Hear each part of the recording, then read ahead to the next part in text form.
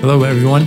My name is Richie Sanchez, and this is the Ping Pong Pizza Party, a new podcast that I started up recently, trying to connect El Pasoans and just talk about cool stuff that's going on in town, whether it be mountain biking, hiking, climbing, anything outdoors, art, food, really anything anyone wants to talk about, real life, connecting real El Pasoans in this community that we have and share. And on today's episode 1, I got to talk to my good friend Dave Wilson, aka Big Dave, who's a mountain bike enthusiast and longtime advocate for the local trail system in the Franklin Mountain State Park. Aside from being a physics teacher, he's also the owner of Nuclear Sunrise Stitchworks, which is a custom frame, bicycle frame bag company. He makes really cool stuff, and he's just a really, really nice dude. I've known Dave for a really long time, and it was nice to catch up with him. I really enjoyed our conversation, and I hope you do too. Thanks to everyone who's supported me in this endeavor. Feels weird to be doing this, but getting out of the comfort zone and having some fun with it. Thanks to my wife, thanks to all my friends, and also thanks to my uncle out in Los Angeles, Stoney with Bad Seed Studios, for helping me with all the technical aspects of getting the podcast up and running. So I hope you enjoy. There's more to come. Thanks, Big Dave. Here we go. Speaking of tapes, so I'm moving, as you know. Yeah, man, I'm going to miss you. I've been going through all my crap, and I found a stash of the old bootleg tapes I used to collect back in the day. I had hundreds of Grateful Dead and all this stuff. And at one point in time, I sorted through them, and I kept like 20 crispy stuff, like soundboards. Like I was at the show and had my tape deck daisy-chained off another tape deck that was attached to the soundboard. Widespread Panic, Blues Traveler, All Good Music Company. And so I threw away all the junky ones years ago. And I find this stash and I put it up on Facebook Marketplace. Anybody want these? I found this kid in Florida that wanted them. He paid shipping and he's all super stoked.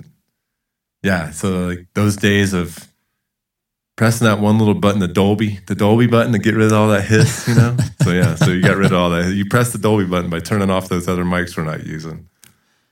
I'm learning as I go, man. I got my uncle out in LA. Shout out to Stoney.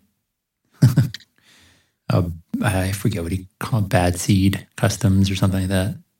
I'll have to look it up and then put it in the intro later. But he has been huge in like teaching me all this recording stuff.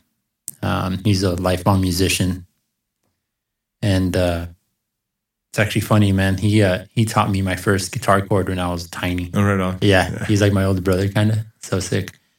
And my mom's youngest brother, actually. So we're fairly close in age. But yeah, man, he told me this. We're recording on the Zoom PodTrack P4 is what it's called. And these mics are they just came with them. They're like also Zoom mics or whatever. And per his recommendation, so like all this getting rid of hiss and blah, blah, blah, this like technical stuff, the pod should get better. Yeah. This is... I bought a blue mic originally to do podcasts. Like I said, I wanted Don Baumgart, who's not in El Paso anymore. He's now up in Denver. What's up, Don? Yeah, right? God, I miss Don. Yeah, dude, he is awesome. He was down here a little while ago. And of course, he never contacts me to do anything with him. He tolerates me. But, we all do. Not just kidding. I know. But I bought this blue mic with a little filter screen, and I ended up using it a lot with my Zoom classes. And I would record a lot of those classes and post them up. And after a while, I gave up on that because kids weren't watching it and it was taking up a bunch of space on my computer and things like that. So, and those sound pretty good and they're cheap. They're like $60. But this stuff, yeah, from what I'm hearing through my headphones here, this is crispy. Yeah, man, I'm stoked. I got the capability to have up to 4 people on here. I have mics and headsets enough for 3, but you got 4 tracks on that. Yeah, I have a full setup. So if anyone's hearing this, they want to jump on. And you can use that to do music and all that stuff too. Yeah. I'm gonna play around with it. Yeah, I'm stoked. I laid down some tracks. I wrote I actually fiddled around on guitar. And I, like a few nights ago, last week sometime, I don't know, I just couldn't sleep, had energy, that kind of thing.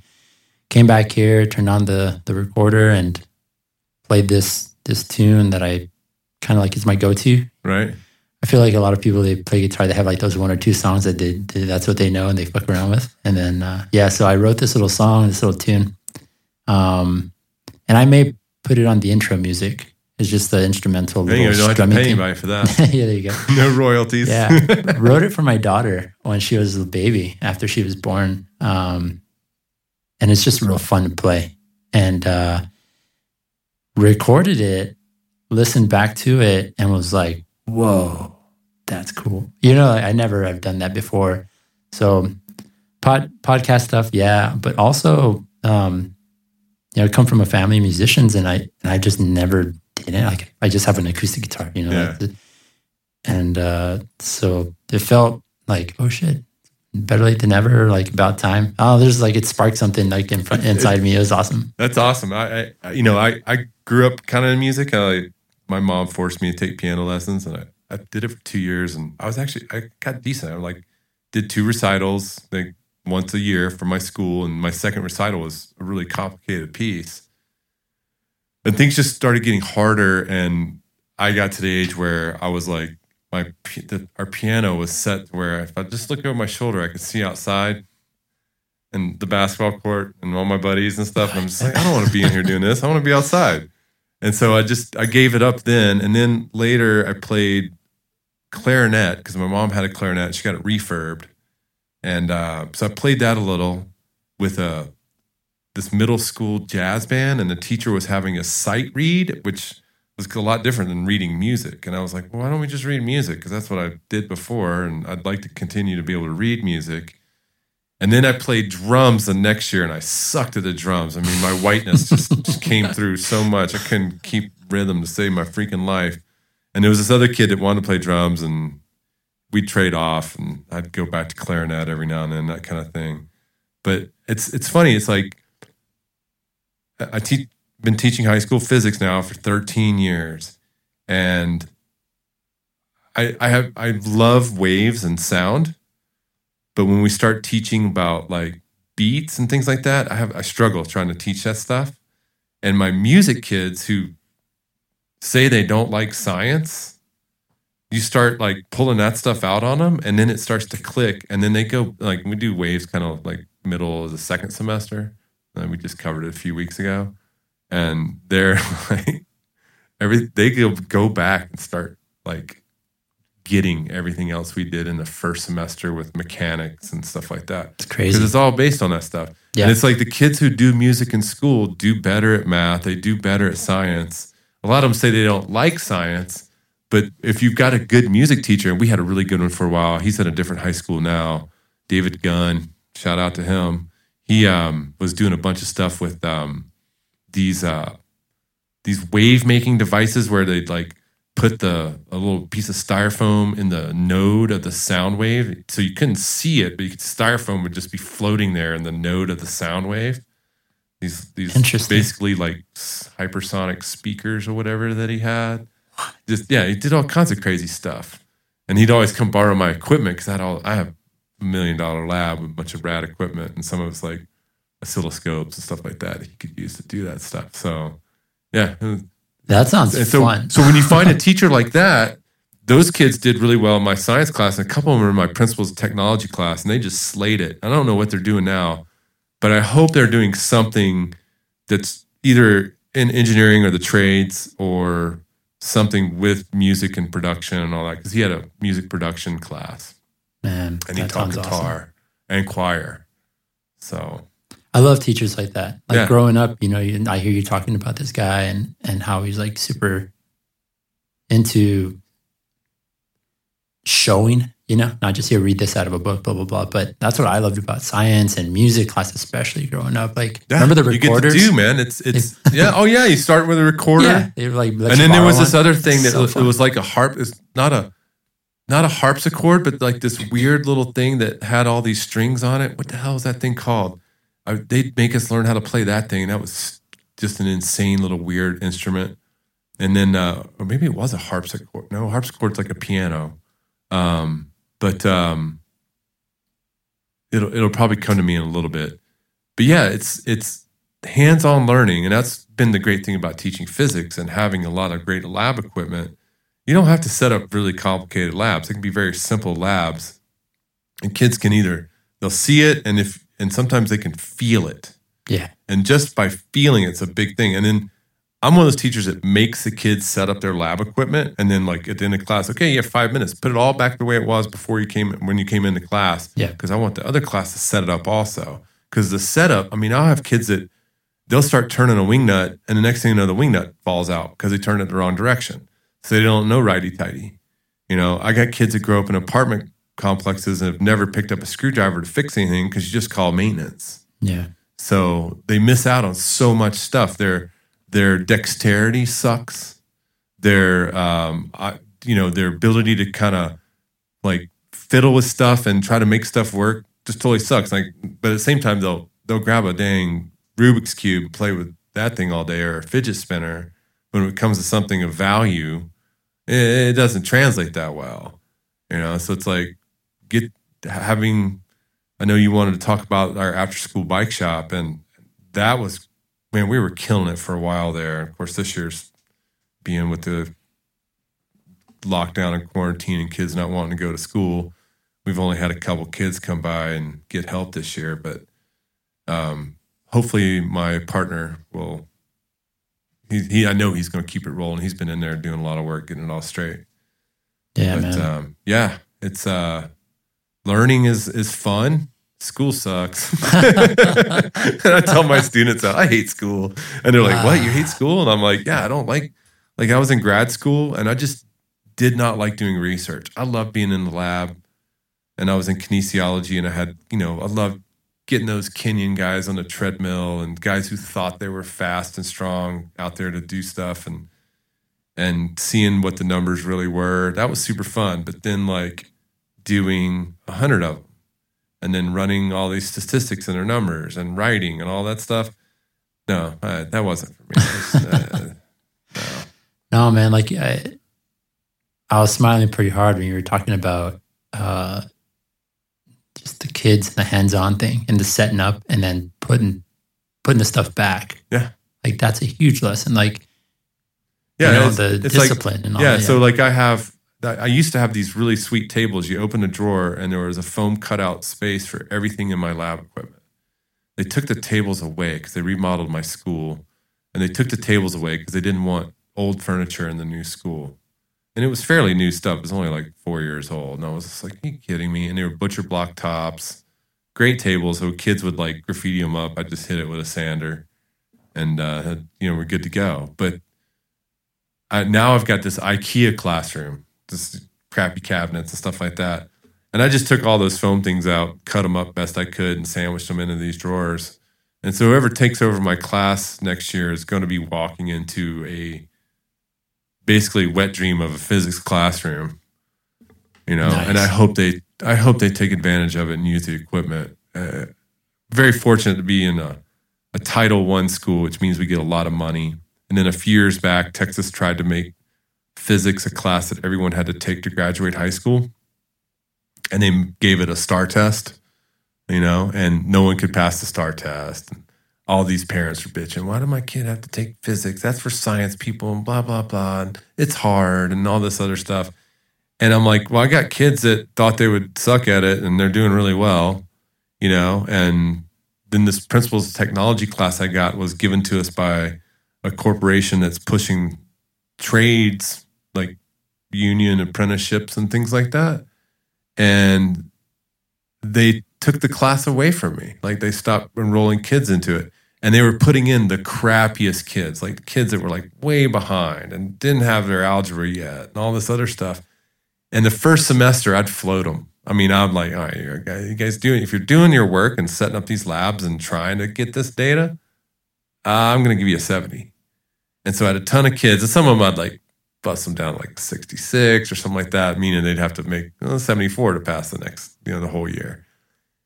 And the second semester comes around and they start to get into this rhythm of like, okay, now we're going to do the water, the fluids lab, the fluid portion of this stuff. And then we're going to do the electrical portion. So you would do mechanical, electrical, thermal, and fluids. And then you step it up a notch and you do mechanical again, fluids, thermal, electrical, whatever order it was in. I can't remember. But, and just, we end up going through, in 1 year, I went through 6 cycles of that. And by the time you're near the end of that third cycle, the kids are like, okay, this is what we got to do. And they open up the book, they read the instructions. The ones that read the instructions, they got everything set up. Other kids are over there goofing off. They look and see what other guys are doing. They try to copy what they see instead of reading, that kind of thing. They fall behind. They start to learn, hey, we got to read. Who in this group can read? Because I got high school kids that can't read. Wow. Yeah, it's awful. And or what they'll do is they'll read and they get to a hard word, they'll skip the word and keep reading. I'm like, wait, you need to go back. That word's important. Every word is in these textbooks are important because they've written these as technical manuals and they're simple. The technical manual has to get simplified because they don't want to take up space. They don't want to take up time. Every word means something. And so they're learning all that stuff. And by the end of the year, some of these kids are killing math stuff that they've never killed in math before. That's sick. Then all of a sudden their algebra scores start to come up because they're starting to understand what their algebra teacher's trying to get them to do. And I'm no mathematician or algebra teacher at all, but I play one in my physics class and I teach it completely different than the way these math teachers do. And for a lot of kids, when they're like, oh, I get this now. And then they go back to their math teacher and they're like, why don't you teach it like Mr. Wilson does? And they're told, well, that's not how we're supposed to teach it. We're supposed to teach it a certain way. And I'm all like, bruh, you don't teach it a certain way. You got to differentiate and you got to teach as many different ways as you can, to get through to all these kids. And so I think one of the main problems we have in the public schools, at least before the pandemic, is we just had so many kids in these classes of all different levels. And they're afraid to take like all the upper level kids and put them together. They want them mixed with all these other kids. And that helps to a certain extent, but it makes the process for those really smart kids that get things really quick. They don't learn as much through the year as they could. And you can't get them to do what they call enrichment work. You can't get them to do that because do I get a grade for it? I'm like, okay, well, yeah, I can like help you already have 100 on everything. No, What am I going to do? Just give you another 100? It doesn't matter. I'm just giving you enrichment work to get for you to learn more stuff. But like, well, I don't want to. If it's not for a grade, I don't want to do it. So if they're not getting compensated for it, they're not going to do it. And I get it. I totally understand why they want to. I mean, I'm that way in the real world. It's like, do I really want to spend my time doing that? Will I be compensated for it? Is it worth my time? Do I get some sort of reward? Does it at least like make me feel more like a rock star? I don't know. It's like, it's difficult to be selfless in this day and age. And at the same time, I think it's easy to do things that are selfless and still come out with some sort of profit. Now, I'm not talking financial profit. I'm talking like you've bettered a relationship that you need to have or that will help you in the future. Or you've made a connection with somebody who's going to help you take the next step with whatever you want to do. And that's what you get out of it. And, I had this like 5-6 years of dating all these amazing women in El Paso. And I learned so much from so many of them. And it's kind of funny. My dad always told me to date up. And I did. I was like dating doctors and attorneys and things like that. And the ones that are successful, they have a vast network of colleagues, friends, neighbors that they'll do anything for them. And so when you when you get those people in your life, you definitely want to, do what you can with them. I've been lucky to have that in education, and I've been lucky to have that in my side gig. And, in the side gig, I've just been kind of muting, and I haven't really taken advantage of what's out there for it because I'm not ready. Haven't been ready to go bonkers with it. And I know it's going to go bonkers when I want it to. And so you're leaving. That means like you're leaving El Paso soon, like you said earlier, to do that, right? So like your side gig to go full time with it. That's the plan. So I met an amazing woman. Her name is Kirsten Peterson. She's a co-owner of Rim Tours, which is the pretty much the largest and oldest mountain bike tour company in the country, based in Moab, Utah. She's been in Moab for 31 years, something like that. And she's never raced. She's like that, done some like 24-hour stuff, things like that. But just like around Moab. Good excuse to be on your bike all day long. She's strong. She's such a strong rider. She's older than me.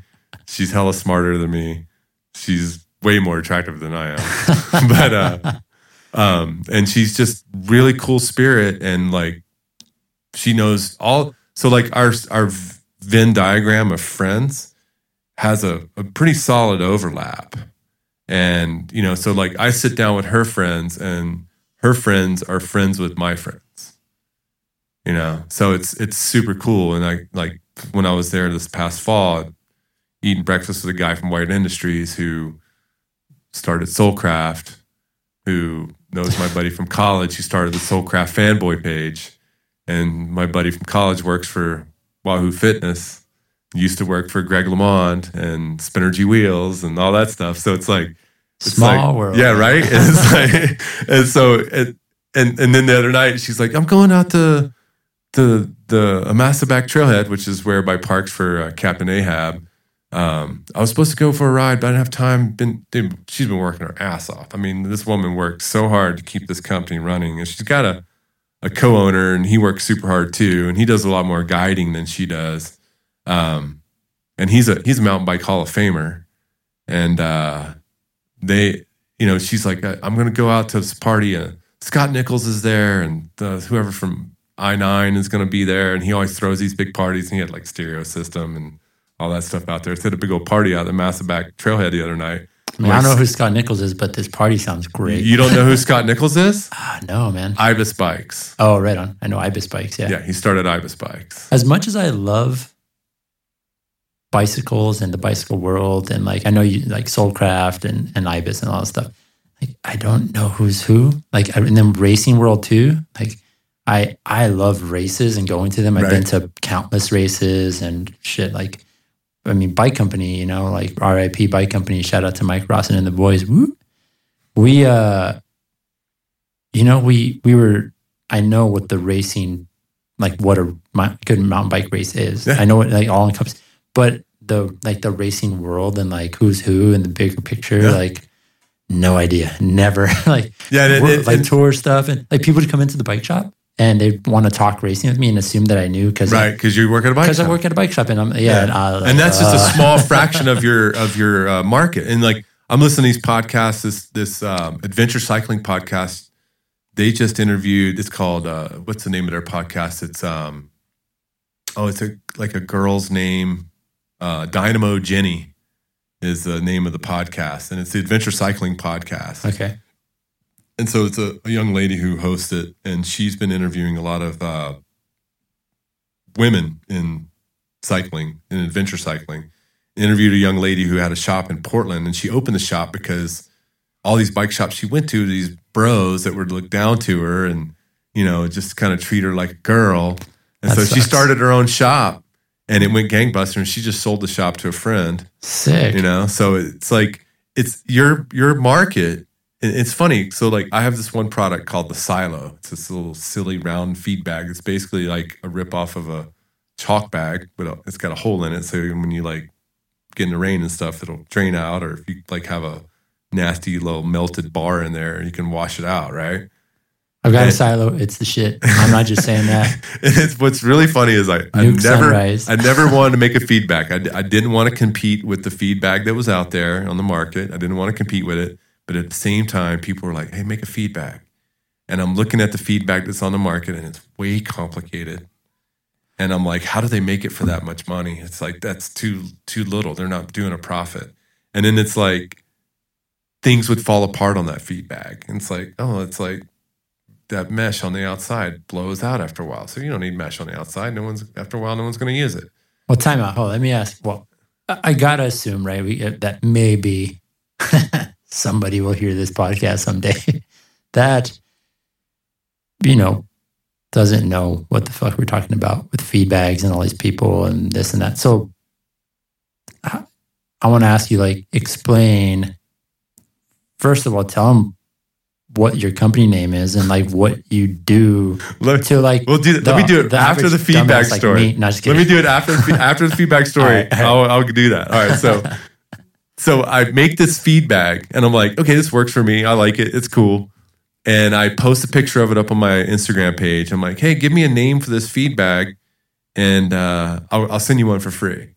And so a bunch of people gave me these names, and I told them, I said, it has to be related to my company name. My company name is Nuclear Sunrise Stitchworks, which was a little bit of a pipe dream.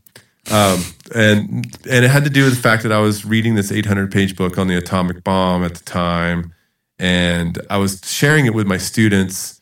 And one of the students said that he had a grandmother or somebody, or what do you call your great tia or whatever? I don't know, some sort of aunt that was out walking her dog super early one morning, way out on the east side, out by Horizon, when it was just Colonius and stuff out there.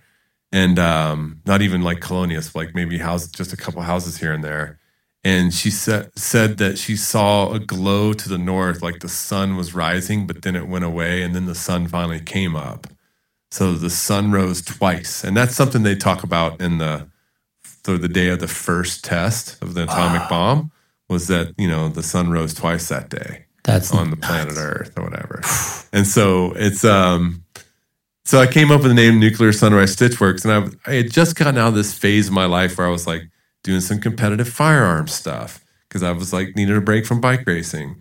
And I've always had this kind of survivalist apocalyptic mentality about myself, because I grew up in a military college with a bunch of paranoid guys and, all that stuff. So I just kind of fed on that. And so this guy comes up with this name Silo for this bag, and I'm all stoked. And I send him a Silo, and he sends me a picture back, and it's this super tall stem hybrid bike on a bike path. And I'm thinking, well, shit, man, this has got a bigger market than just bike packers. Yep. So, and I had a ton of orders this past year from Brooklyn. Hell yeah. And I'm like, Brooklyn? What the hell's going on in Brooklyn? And I made a friend here. She was here shooting a documentary, and she lives in Brooklyn. I'm like, is she talking my shit up, or what's up? She doesn't bike or anything like that. She's just she's a filmmaker. And so, I'm thinking, I know she's not talking me up. And I'd let her know. And she said, yeah, I'm not talking you up. She doesn't really even know anything about what I do for that stuff. And so I sent out a survey to these guys, and half of them are fixie townie riders, and the other half are actual bike packer, gravelers, stuff like that. They all mention the same shops, because I asked them, what shop do you think I should be in? And every one of them mentioned, there were 2 shops that they all mentioned, and there was others in there too. But so I found that quite fascinating. And I think that if you get into the mindset of feeding a certain market, you're missing out. Yeah. You're completely missing out. Totally. And I get it. I get it when a customer's I worked at an REI store for 6 years when I was right out of college, and up in Salt Lake, 3rd largest store in the chain, or I shouldn't call it a chain. It's an organization. It's a co-op. So, but you get all these customers that they'd never really done anything outdoors, and they just wanted something super basic, or they had a bike and they wanted, to feel more comfortable on it. And so you just sold them things that you just probably wouldn't sell your true biking buddies. but it would make them more comfortable and happy. And that's important, man. That's totally important. Your customer is always right. And even though they may not know, you try to educate them so they know better and they don't hurt themselves. Of course, you don't want them riding something that's unsafe. So, yeah. But yeah, so I think from what I've been seeing on my Facebook memories, 8 years now as Nuclear Sunrise Stitchworks. I was like number 3 or 4 in the specific bike bag business. There was the big competition, who I'll stay silent on, and they're still out there and they're big, they're huge, they're getting stuff made overseas, still doing a lot of stuff in the States. And then being a teacher, I was happy doing that. I loved having the summers off, and just kind of kept doing it for fun and started keeping track of numbers to do taxes and things like that, and looking at like, okay, can I do this full time? I advertised in Don's GeoBetty map. That was like the only place I ever paid for advertising, other than like sending off product to some random gravel events that guys would hit me up on. I've got 4 or 5 bike shops that call me once or twice a year to order stuff. What do you got? I got this shop in Norfolk now, NFK Bike Shop. Where's Norfolk? In Virginia. Oh, right on. And it's all like Townie and Fixie riders. And they buy 25, 30 silos at a time. And then they're sold out and they're ordering more silos from me. It's a good product, and it's like, holy crap, man, I got to make more silos. So I'm leaving silo production here in El Paso with my buddy Eddie Sanchez, who's just a full no relation, but he's a full on just an enduro downhill style rider that just loves to get at it. And he's also a math teacher, and he's going to attempt to keep up for me. Sick. And I gave another job cutting foam to a lady who's disabled and can't teach anymore. And so she just cuts foam sitting in her chair watching TV all day. So it'll still be an El Paso-based company? Well, that product will be. The silo will be an El Paso-made bag. It's hilarious, right? That's awesome. So, and Eddie loves to go up to Moab to ride up there. And he says, well, I'll be able to ride off the trip. I'm like, yes, sir, you will. Dope. If you bring it up there, you bring a load of them up. Yeah. Which might be about the same price as shipping at UPS. Give them $50 for gas and come on up. That's awesome, man. So. Product testing. But you make a lot of stuff. You make not only the bags, but you're a pretty cool sewer, I guess. I don't want to. Seamstress, whatever you want to call it. Fabricator. Lily has this this cool like handbag purse thing that you made. Such a pain in the ass to make that. So there's so many products that are really hard to make. She won it at a raffle at some sort of BMBA, which is the Borderland Mountain Bike Association, our local IMBA chapter, which stands for International Mountain Bike Association. But you used to be a big part of. Are you still part of the BMBA? No, I stepped out. I gave him a resignation letter last month, and it was kind of a smart ass in anger, in frustration. Resignation letter. But what it did was, and I knew I needed to do it. I needed to do it to light a fire under their butts. And I was firing off emails left and right to all these people in the Frontera Land Alliance, and who's basically a bunch of Sierra Clubbers that don't have a clue about mountain bikers. So we can spend more time on that. That's definitely something I want to talk about. But yeah, the purse, and then my tank bags. Oh my God, tank bags are hard to make. And really? That's a big seller for you. Yeah, my tank bags, I've changed the pattern a little, and I like really upped my game with the pattern, so there's more timing points on it, and things like that, so that everything lines up a lot better. So my blim rate is a lot lower. And what's really funny, I've had some just the jankiest, most crooked blims, and I'll throw them on my website, and people will buy them, and they'll send me a picture back. Love the bag. It's all like, they're sweet, man. Bro. It's crooked as hell, dude. But you love it. Great. Lily and I'm sure you remember, we got married back in, I forget, 2014. Yeah, it was right before my divorce. Yep. And our honeymoon, we went to Mexico for bike tour. Mexico, yes, sir. You got frame bags from me for your Surleys. Full, not only frame bags, we got full kit. Seat bags. We had the frame bags. So, excuse me.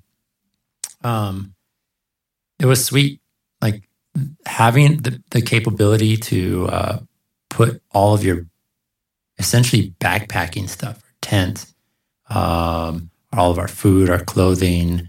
I mean, pretty everything on the bike. On the bike, And- well balanced, distributed throughout the bike. So secure that you could rail single track. Yeah, dude, it was sick. Like one of the best moments. Well, I would say this, like the first time where I was like, wow, we're out here and we're actually doing this. Because our goal was to just live off of our bikes, basically. Was that day 3? It was let's see, we left downtown El Paso, jumped on the Limosinas bus service downtown, and we packed our bikes, at home with all of our stuff, so that your bags, the Nuke Sunrise bags, were already on our bikes, packed with all our gear. So we threw those under the bus, and we had a Camelback each. And so the Camelback didn't just have the bladder. It was one of those that had like some compartments you could actually, it was like also a little backpack you could put some stuff in. So we had those with us. And anyway, we went to Chihuahua and we hung out with a good friend of mine, Fernando. And he showed us around, but we still felt like we were on training wheels as far as the trip was concerned. So then we jumped on a bus to Creel, spelled Creel, and that's it's kind of like Ruidoso. It's like it's more like the Flagstaff or Flagstaff, of Mexico, right? Yeah. It's above the canyon. They have this big old giant, like kind of like a Grand Canyon style canyon. It's called the Copper Canyon. Yeah, it's like 4 times as big as the Grand. It's ridiculous, Canyon. dude. It's amazing. Yeah, that's one thing I regret is not finding Ray Molina at a better time. I had to get Ray on here. Ray, dude, you're talking days. That'd be rad. But so Ray was doing trips down there, and Western Spirit, my girlfriend's competitor, they've done a couple trips down there, and I don't know if it's something that I really. I mean, I know it's amazing and beautiful down there, and my buddy Shell Money from Money Bikes out in Silver City, he's down in Oaxaca right now doing some touring with a guy who writes for bikepacking.com. And I know Mexico just has just crazy mountains all over. I mean, I've driven down to Cuauhtemoc, which is like between Chihuahua City and Creel, and raced down there. And just, you're driving down and you pass all the sand dunes, and then you pass another mountain range, and then you pass another mountain range, and then you pass another mountain range, and they're on the right and they're on the left. And then you go down to Batopilas down there. Batopilas. Yeah, we went down there. Big Bend, and you cross over there. And it's like, where are those mountains? Is that snow on those mountains? And like, March? Or is it just there's so much rock up there? I can't tell. I'd really love to check those out, that kind of thing. Mexico's beautiful. Yeah, man. it's crazy. They've got a lot of stuff. And I'm not going to complain. I mean, I've been down to those Chupacabra trails by myself, not on a race weekend, and ridden out there and had a blast. And you see other people riding in the Jeepers and all that stuff. And I've never felt uncomfortable. I did a bunch of road racing when I first moved here, and God, man, that was crazy stuff going through Juarez down there and finishing at Santa Teresa entryway and like having to ride your bike all the way back downtown to your car and stuff. So, I mean, big days of riding. And then and here in El Paso and with the new Monumental Loop that's up in New Mexico and all the stuff we do have in Big Bend and the Big Bend Ranch State Park, and then all the stuff out near Del City, up into Ruidoso or up into Cloudcroft. I shouldn't say Ruidoso because you really can't connect Ruidoso and Cloudcroft very well by bike.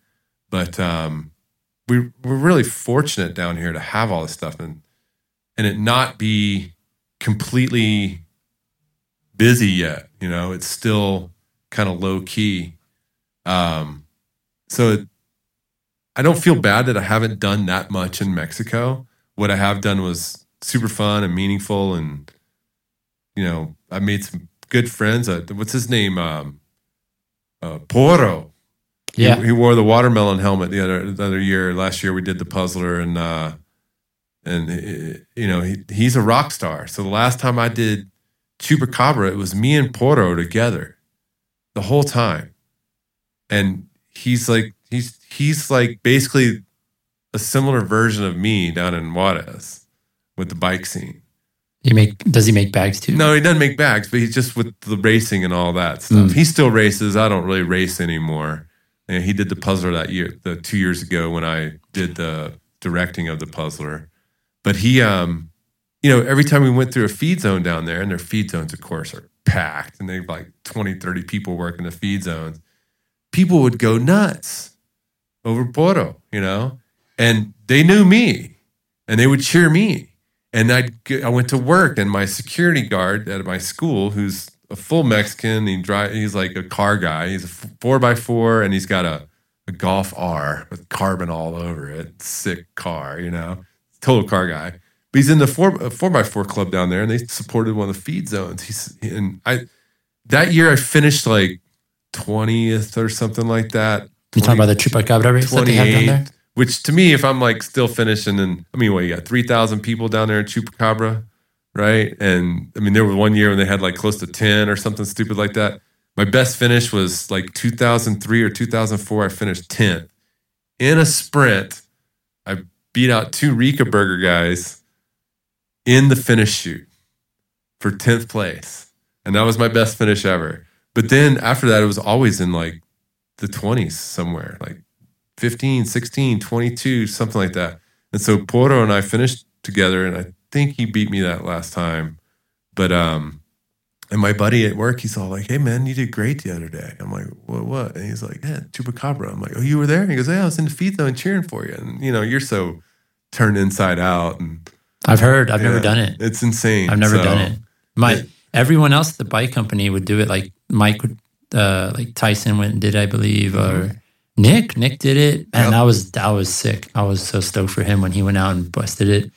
It was so intimidating to me. He was supposed to do it again, but he didn't make it down. I had his number plate and everything at my house for a while. I'm like, I probably should give this back to the Chupacabra guys because they got the chips in them. Oh, yeah. It's like, but they have thousands of them. They don't care. Long race. 100, was it 100K or 120? 100K. On a mountain bike? Yeah, 62 miles. Thousands of people come down for it. And or it's used to. Not easy. It is a burly course. There's sand.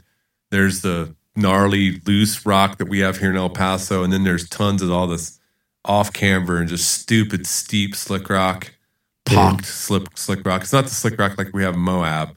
It's slick rock like we have here. It's this old limestone. It's all just kind of like lumpy, and they got holes in it and all that stuff. Dude, you know what? There's like this actually ties back into Krill that we were talking about earlier, and the Chupacabra. Well, not the Chupacabras, but like an event kind of like it, from what I gather, is the La Onza. Is that a stage race? La Onza. It's 120K. Okay. And it's in Krill, and you ride, dude, like back in so what I was saying earlier about our honeymoon and like having your bags and having that moment of we're like, oh, we're finally doing this. We rode out from Krill on part of the racetrack that the Onza racetrack. And it was just so, how do I describe it, man? Like wild, like I really felt we were far away from home, like in another country, because I grew up, as a lot of us probably did, like going to Juarez on the weekends, go and get some food or whatever. You habla español, man. You're good, you know. Yeah, so. But still going out there, I was like, oh, this is different, man. This is different than just like crossing the border on a Friday and getting fucked up and like, getting some tacos. Like, this is what happens if I hurt myself? Yeah, we're exactly. And like having all the stuff on the bags in the bag, it was an adventure, dude. It was an adventure. So knowing like the core, like being able to say, yeah, I've ridden out there where they do the Onza. Oh, dude, it's a killer. You got to do it someday. I don't know if they're going to do it this year or not. But Lily did it. Lily did it a couple of years back, the year before pandemic, COVID. And she went with they drove down there in the Rad Dog van, Oh, no kidding. in the blue bus, as we call her. Yeah, Millennium Falcon, aka. Yeah, I'd love to do another van trip down there. And they it would went be with- great if it was for a bike event of some sort. So sick, man. They got a little Airbnb and Greed, super cool. Little mountain, like a little, like you said, like Flagstaff, something like that. Well, Flag's getting kind of crazy, but probably like the way Flagstaff was 15 years ago. Yeah, pretty raw. Bunch of wild dogs riding around. There's this magical chicken, like grilled chicken place there, and like it's pretty. Oh, I it's an thought it was like a experience. chicken that was running around town. It's like a magical chicken. Maybe, dude, I don't know. But you get up into you get out there. It doesn't take long to get away from all that and get up in those mountains and get around and all more these, like- indigenous people. yeah, and exactly, all that dude. stuff. Yeah, we're cruising around all these trails, and we got lost a couple times, and we just took a bunch of food and water with us, and we're cruising, and that was, yeah, man, that was rad. And without your bags, like I don't know, like I couldn't imagine having to like being able to carry all that crap and do an actual gnarly mountain bike adventure on these like single track trails. Yeah. With all this weight or like traditional like bike touring pannier bags. Like no way. Panniers have improved. Panniers and racks. The racks Yeah. have improved a lot. They're still held together by the same stupid little bolts. So you got to, I highly recommend titanium bolts and Loctite. There you go. That's what I recommend on your racks. And then the something like an Old Man Mountain rack, something that's much beefier tubing, and then panniers that actually attach to the rack and don't just like clip to the rack. There's a lot of these plastic clip things, stuff like that, nylon or whatever you want to call it, the glass reinforced stuff. So, what's up? We're doing this podcast from my bike shop at home. So this might be a little bit of an interlude here. So we got the kids. I'm gonna take a quick little pause here for a second. We'll be right back. All right, we're back. A little daddy duty intermission and water break. So we were talking about Mexico. Yeah. Well, real quick, I'm drinking my water out of your sweet pint glass that you gave me, dude. I'm digging it. Sand etched by it's sand carving by C Creations with letter C. She's at gmail.com. I don't think she has a website, but she sets up in the farmer's market downtown on Saturdays. Here in El Paso? Yeah. Oh, sweet. Shout out to the farmers market and all the vendors. Yeah. My buddy Pablo does Milentica Glassworks. I love his art. It's beautiful stuff, man. And we have a bunch of his pieces. And yeah, go check him out. He's using glasses and stuff too? Or he blows glass. Oh, he blows. Yeah. No And he does custom stuff. I remember as a kid, I went to Jamestown up in, where is that, Virginia or somewhere? They have a little settlement reenactment thing going on. They have dudes that blow glass up there, and you can buy little jars. It's so cool. His stuff is so cool. I just got Lily for our anniversary. We got married on 420, by the way. Oh, God. Not hard to forget. That's right. My ex-wife and I got hard- married on hard to tax forget. day, 4/15. Yeah, 420.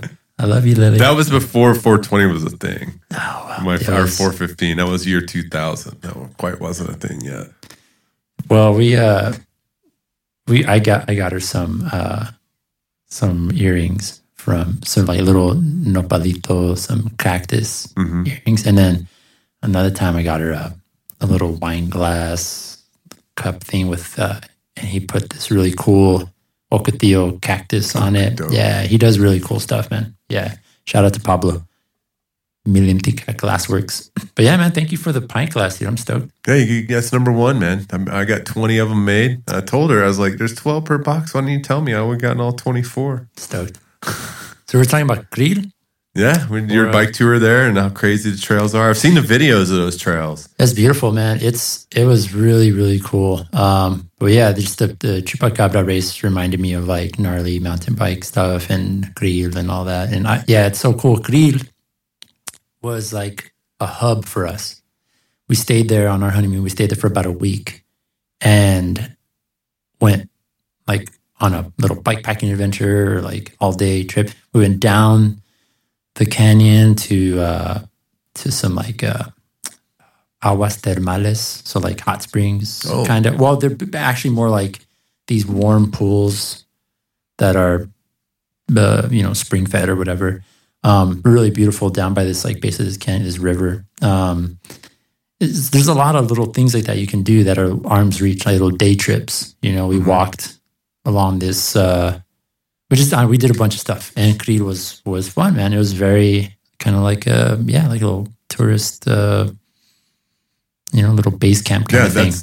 That's their Moab. It's sick. Well, because Moab's a center for Canyonlands and Arches and Needles district of Canyonlands, and now with Bears Ears, and there's a couple other places they do a bunch of trips.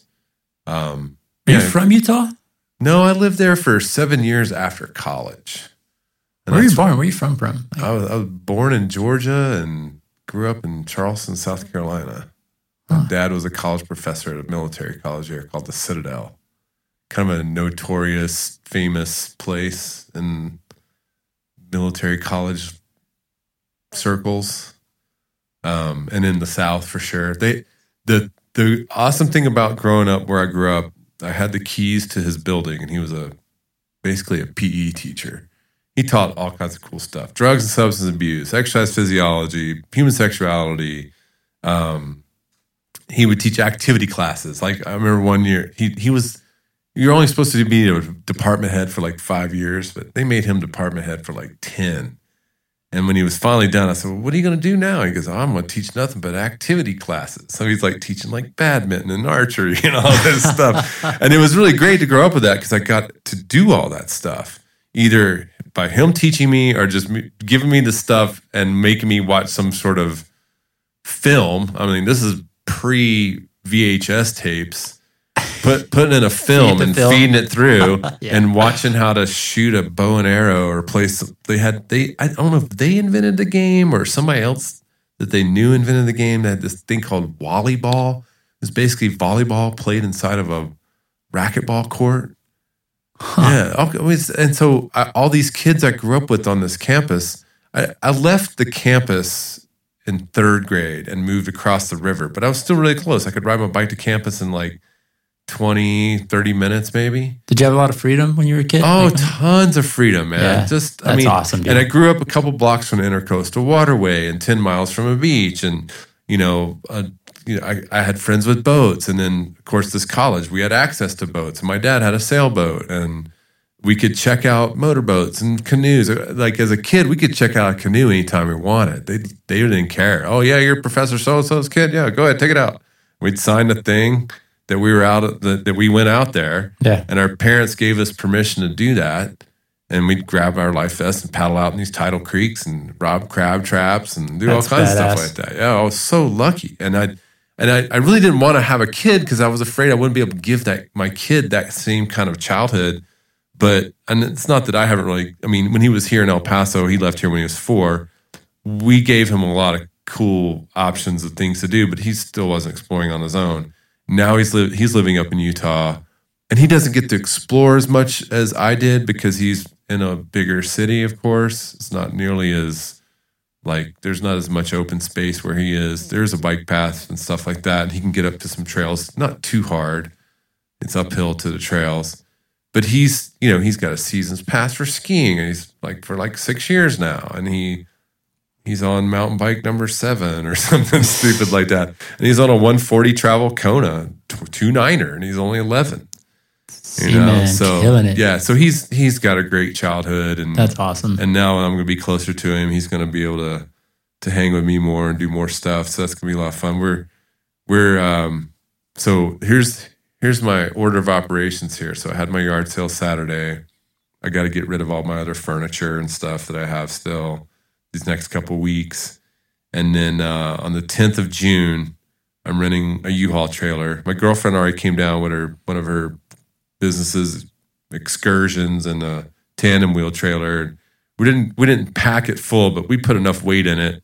She didn't have the brake controller working on the excursion, so we probably put maybe 2,000 pounds in the trailer and sent her on her way. And she's. I mean, that sounds like a lot. Isn't 2,000 pounds a ton? Yeah. Yeah, you can say, I'll put a ton of shit in there. And I'm all like, hey, pay for the gas out of we have a joint account. I was like, we'd been dating for like a month. I'm like, hey, how do you feel about getting a joint account so we can like go out and stuff like that? You guys are, that's a new, will you marry me? It's like, hey, will you do a joint account? Did you ever see that? Oh my God, what was it? Portlandia? Do you remember that show? I remember Portlandia. Oh yeah. Where the guy's like, how do you feel about getting a hot tub together? Or was it a hot tub? I don't remember that one. Yeah.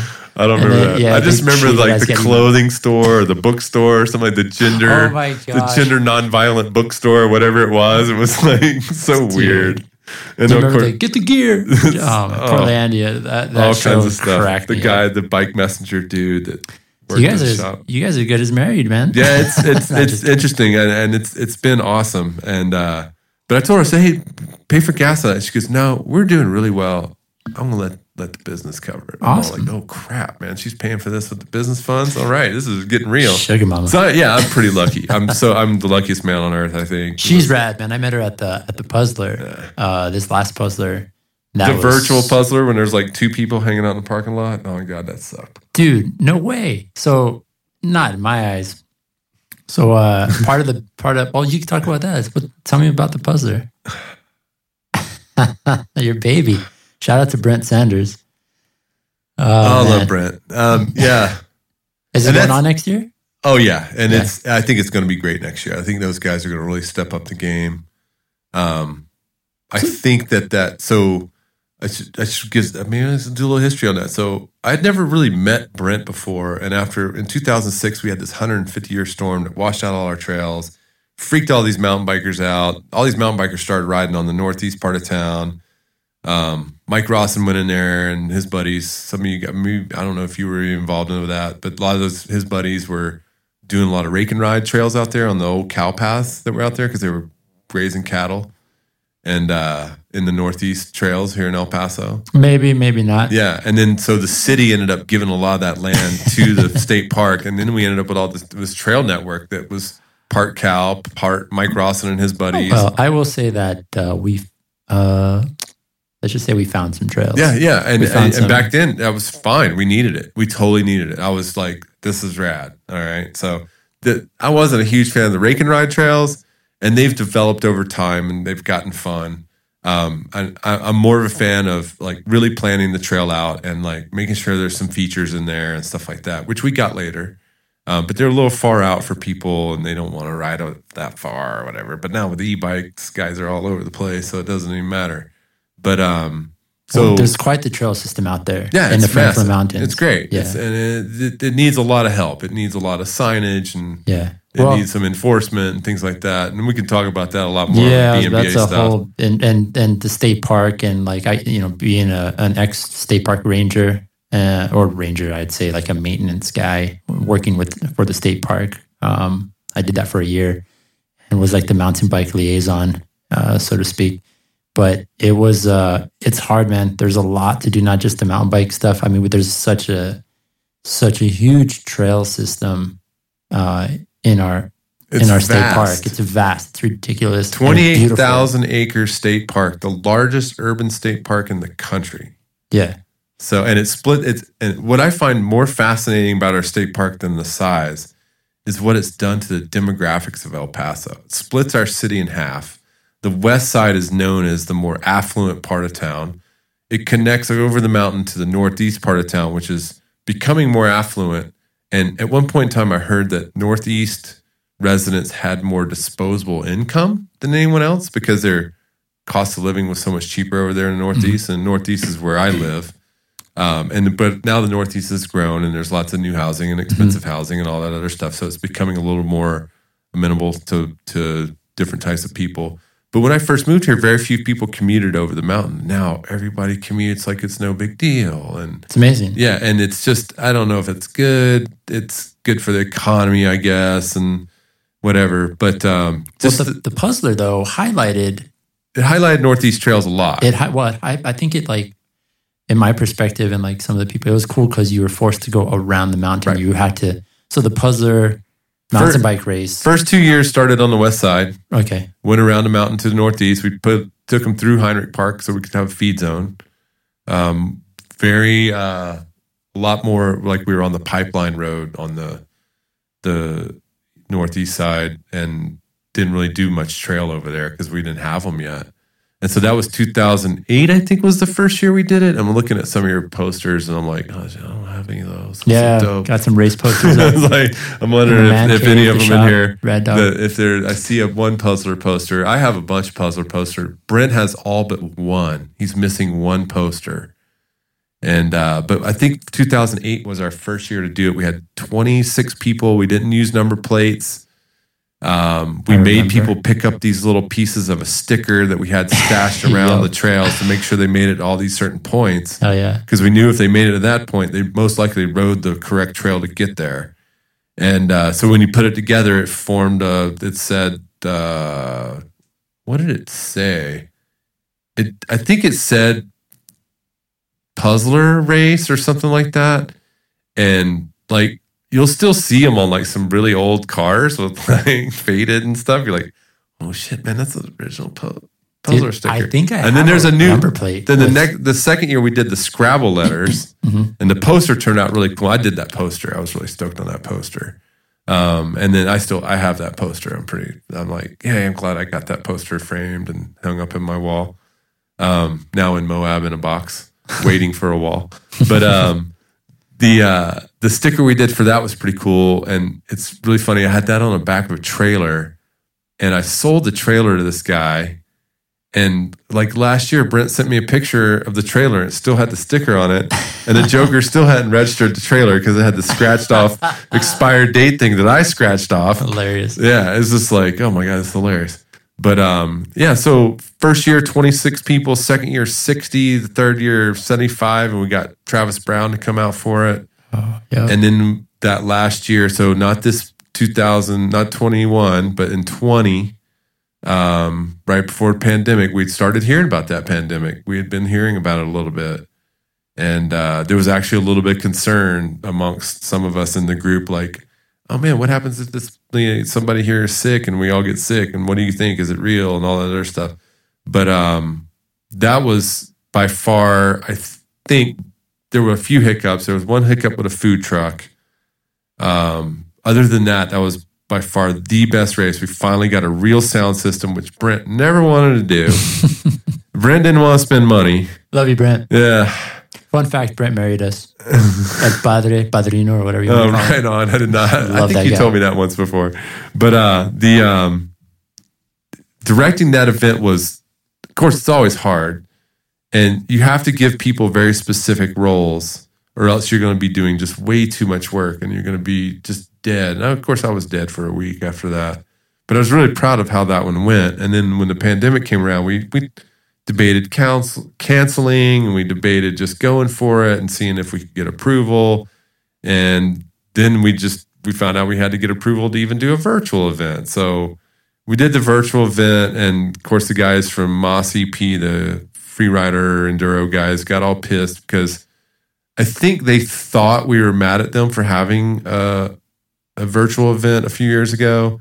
It wasn't that. It's that they were painting a bunch of rocks in the state park to show the routes, like big rocks, like painting them red. Oh, shit. You know, that kind of thing. And that wasn't cool. There's a lot of that in Creel. A lot of like what they call flechas. And they'll do like just like a fucking brush stroke on a rock or a tree I don't or really something. see a big deal in that. I mean, there's a trail in the Lost Dog area, top by the highway, that one of the rocks was painted blue, and I always called it Blue Rock. No one ever else called it Blue Rock. I'm like, oh, that's because you don't go all the way up there, or by the time you get up there, you're freaking done, and you're not even noticing that there's a blue rock on the ground, you know, because it's way at the top. But yeah, I've never really been like pro or con rock painting. If anything, I'm for it if the rock's big enough to where it can't be moved. Because if the rock gets moved and then you put an arrow on it or something like that. Well, GPS now, man, like that's not necessary anymore. But you know what? How did you do it with the virtual stuff? Because was it Strava or what did you do? We did it on Strava. We used Strava, and they had to have a map on their device, which we had available. The GPS file was available. But we only had 15 people do it. Total? Yeah. 15? Yeah. Yeah. Compared to 300. Why I suppose? We had like 40 people register and not ask for their money back. You ever think about putting out like a questionnaire or something, asking like, well, I don't know, maybe if you had not old day racer info. I sent out emails and emails and emails, and then people would get back to me like 2 weeks after we gave out prizes. Can I get my money back? I'm like, not now. I mean, like feedback is what I'm getting at. Like, oh, no one liked it. No one liked not being out there and having that energy. Yeah. Well, yeah. And that's what racing's about. Competition is about being out there with other people that are going to push you, and you're going to push them, and maybe you're going to block them, or somebody's going to block for you. Yeah. There's the tactics that are involved, and there's going through those feed zones where people are cheering for you. And one of the things I remember with Chupacabra is like, Chupacabra, the most ones that I did, they changed the finish area a few times. And the last one I did, and then a few others, a few years back before their war, back like 2005 and 6, you would come out at about mile 59. You'd come through Anapra, which is definitely the poorest part of Juarez. And you're shelled. You're cooked. You don't have any more water. You got like 3-4 miles to go. And there's these super poor people standing there cheering you on. And there's a kid who will never, ever, if he's lucky, he'll own a bike. And he'll never own a $10,000 custom titanium Titus. You know? And I would always break down. And I would just have tears running down my face as I rolled through that area. And my legs are cramping, and my jersey's just crusted in salt. My helmet's got so much salt on it, it's like rashing my face, you know? And they would be cheering for you and rattling their cans or whatever. And that, you don't get that when you go out and ride by yourself on fucking Strava.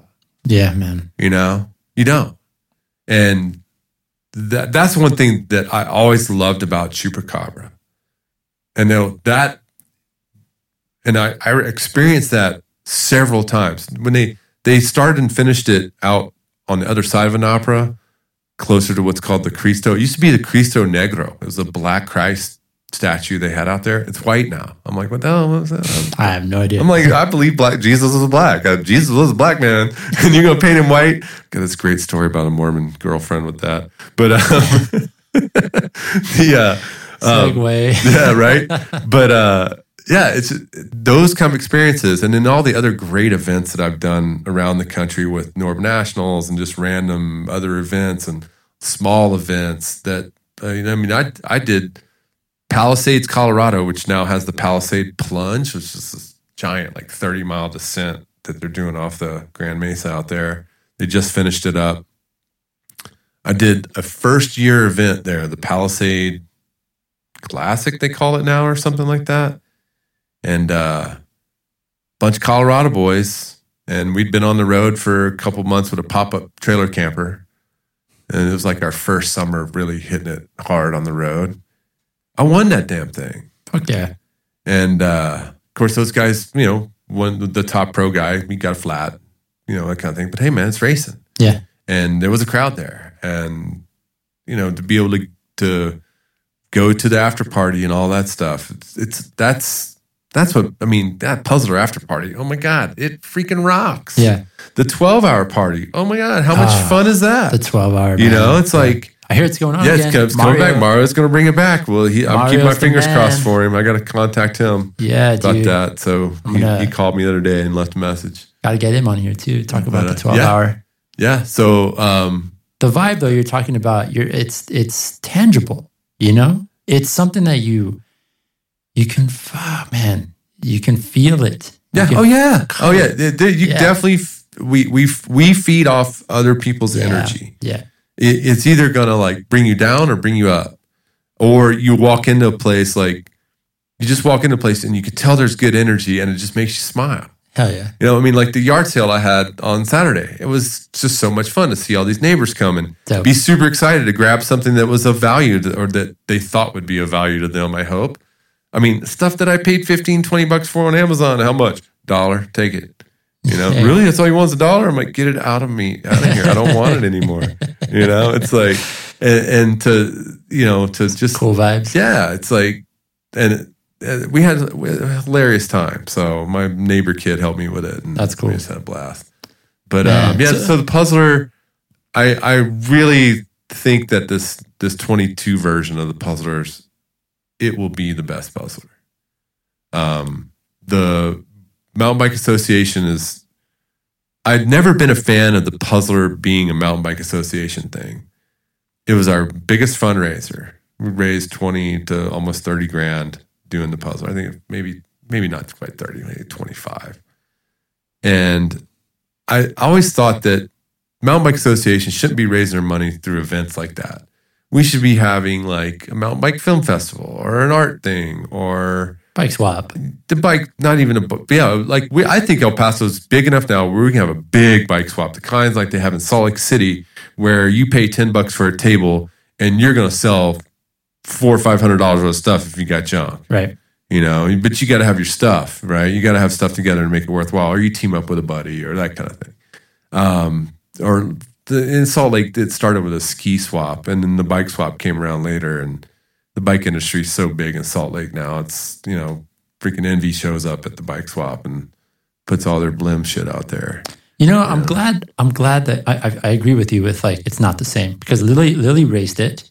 My wife, we went out there and supported her, and we had about the closest to a non-pandemic, non-virtual race experience that you could have, having it a virtual during the pandemic. Because we went out there with the van, and we were lucky enough to be.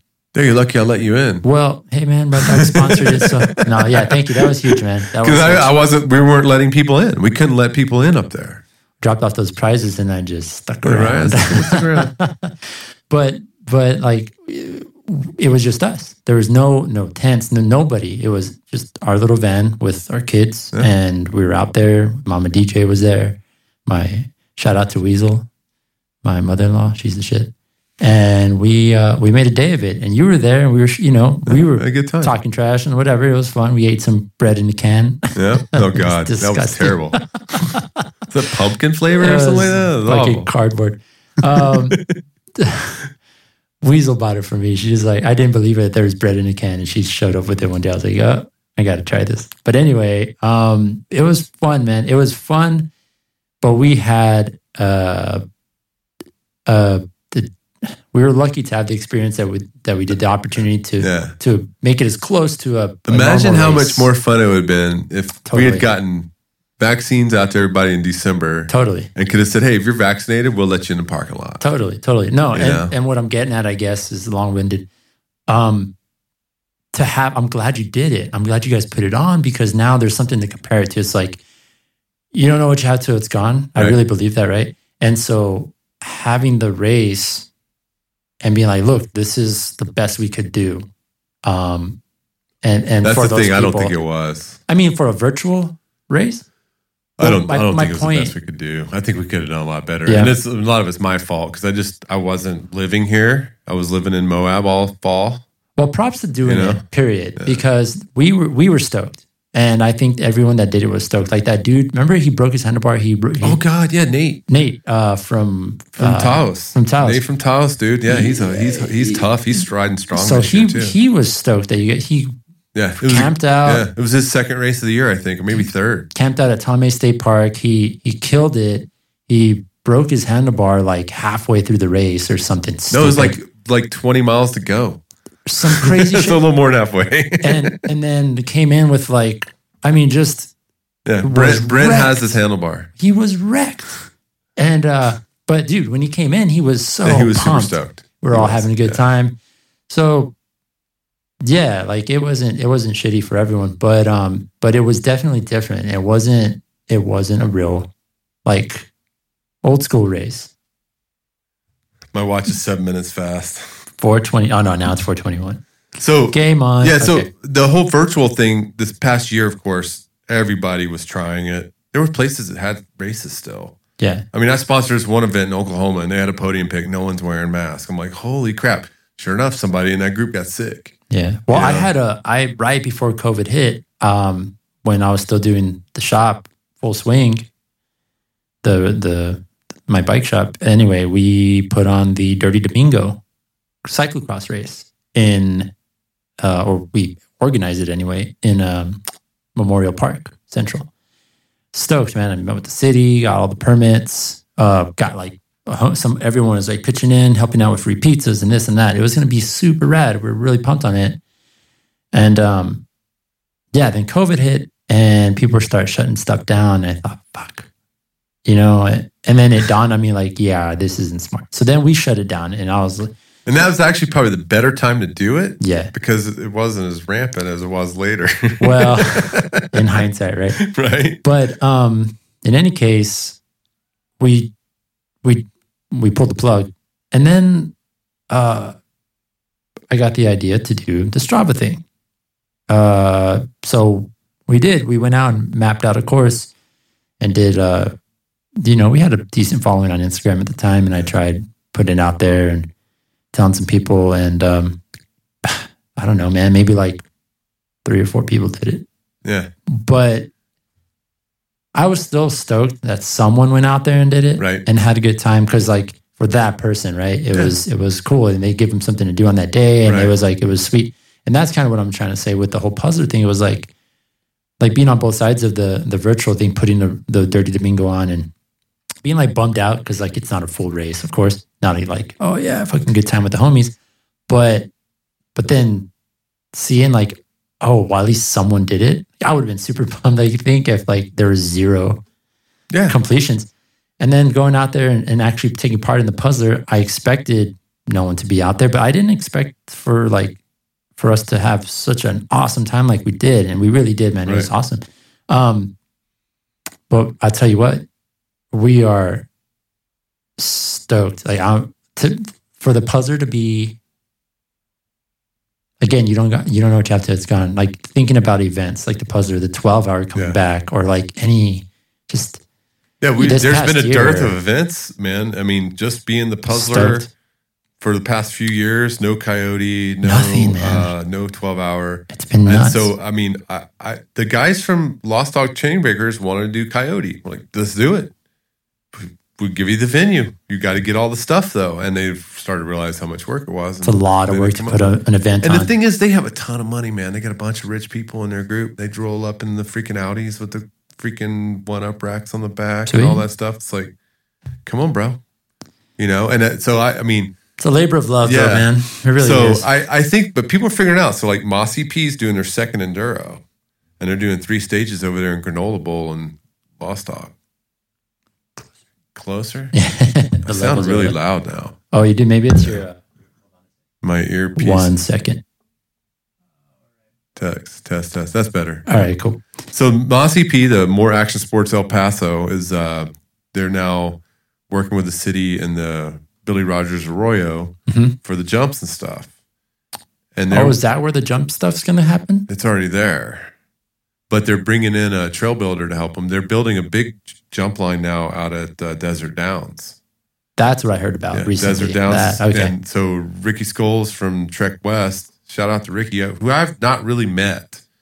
But Ricky is, I'm trying to get Ricky on the BMBA, but he says he doesn't have time. I'm like, bruh, you got time for this. Or he said, I don't have the coin. I'm like, I will pay your damn membership. It's $25 fucking dollars, and Porras needs to pay you more. It's like, if you can't afford your membership to be on a board and learn how the bureaucracy works, but so Mossy P stepped up their game. They became a nonprofit, and they had just had a virtual event with Monk's Trail, and they had like 45 people and 10 women. Yeah, Lily did that. Yeah. Right, she said it was cool. Yeah. And so that's great. And then they're doing it again with 3 really short stages over there in the Granola Bowl, G.I. Joe, this La Espina, which is just Sick. nuts to me. But I mean, I've ridden it, but I'm like, this is hairball. It was super windy, and I saw Rob Rohrbach go off a jump, about to eat it. And I'm just like, I ain't going off that jump. And I was like, no way, I'm too big. Like a giant Lost Lake sail. trails are crazy. Right? They're fun. They are. Yeah, so I think that we're figuring out that there's other options. The virtual event thing is something that I always saw as being like pre-training, like kind of to get everybody motivated. At the same time, I never liked putting my stuff on Strava because it let people know what you were doing. And I didn't like doing that. When I trained, I kept everything myself, man. I didn't post up on Instagram. I just did 14 intervals up, blah, blah, blah. I'm like, I ain't telling people what I'm doing. I'm not telling people how hard I work. I don't want people to know how hard I work. You don't think it's motivating for some people, though? Like, I don't care if it's motivating for some people. I don't want my competition to know what the hell I'm doing. My competition would post up all this stuff, feeling tired today, blah, blah, blah. I'm like, I'm going to crush them. And sure enough, next weekend, I freaking crushed them because I knew they were tired. I saw the workouts they were doing. You're a true racer, dude. I learned that from my father. My father was a world-class track runner, 800-meter runner. He went to the Olympic trials in '64 to go to Tokyo. No shit. Yeah, and he missed going by about a meter because he did 40 quarters, one lap around the track, 40 of them at like 80% or something stupid like that, like 5 days before, where he shouldn't have been doing crap. There's nothing you can do within 2 weeks of a major event that'll make you faster. There's a ton of shit you can do that'll make you slower. Uh-huh. And I learned that from him. And so I'd see these guys doing these crazy workouts the weekend before a race. Or there's a young lady in town that's a trail runner. And I'm watching some of the stuff she's doing. And like, she's sick. She needs to just stop. Don't do it. She pushed through her workout anyway because that was her workout. She was supposed to do her workout. Like, no, there's nothing you can do this 2 weeks before a race that'll help you. There's a ton you can do that'll ruin you. And sure enough, it ruined her. And she had all kinds of health problems after that. Damn. So I've been the lazy. My dad was the lazy professor, but he was a hard worker on the track. Yeah. And he coached track, and I saw what he did to his athletes, and he pushed them hard. But I was the lazy athlete. I was always looking for the shortcuts and how can I train smarter, not harder, that kind of thing. And then at one point in time, it's like, okay, I'm fast enough now. Now I just need to have a lot of fun. And I can go out there and have fun, kick everybody's ass. That's fun.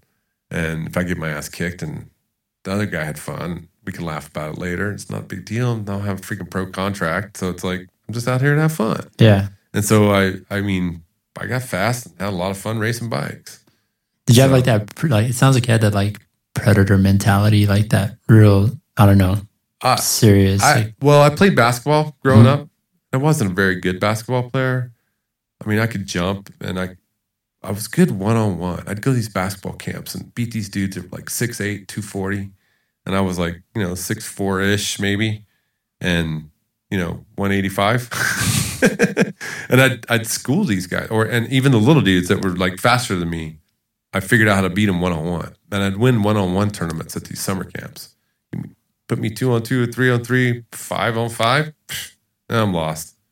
And I just couldn't play it. I couldn't do it that way. I didn't have the head for the game. But I learned how to get beat up and do my beating up. My freshman year in high school, there was a senior on our team that was 7'2", and we had a junior that was 6'8" and big heavy leg guy. And they were not friendly, and I was their practice meet. And so short track racing, I'd put guys into the barrier, not really put them in the barrier. I'd just hold a straight line into the turn, and the turn would all of a sudden come up on them, and there's the barrier in their face. So I remember I won like a veteran class cyclocross race in Utah, the state championships in Utah. Sick. Back before cyclocross was big again in the U.S. Like we were big back in like the 70s. Cyclocross was kind of big. Cyclocross is so sick. Yeah, right. And then it went away, and so I like raced it when it went away. And so intense. And I remember like this guy tried to pass me, and I'm like, "You're not passing me, bro." And he was a friend of mine. We raced mountain bikes against each other, and he was a K2 rep in town doing the K2 bikes and all that stuff. He hooked me up with a deal, all that stuff, and I freaking let him have it. I was like, "I'm a big boy. I'm gonna play mean on this." There's one thing that I don't really regret it, but I kind of wish I had done it. And that was race road in Europe. And I don't know if I would have been like, I think I probably would have been a classics rider for sure, like cobbles and all that stuff. Because I started mountain biking in 83. I did BMX before that. So I was like one of the first kids on a mountain bike in South Carolina. And so and we had cobblestone streets in my town. And I'd ride my road bike across the cobblestone. They were only like 200 yards, but you're like, I'm in Paris-Roubaix, and all that stuff. And I would watch Paris-Roubaix on TV, and I would get all jazz on that. And when I was in college, I finished college, and I thought, man, I wanted a mountain bike. And so I took a job in California knowing it would get me out west. And it did. It got me out west, and I lasted like a month in that job, and I moved to Utah and stayed in Utah for 7 years, and really got into the mountain biking.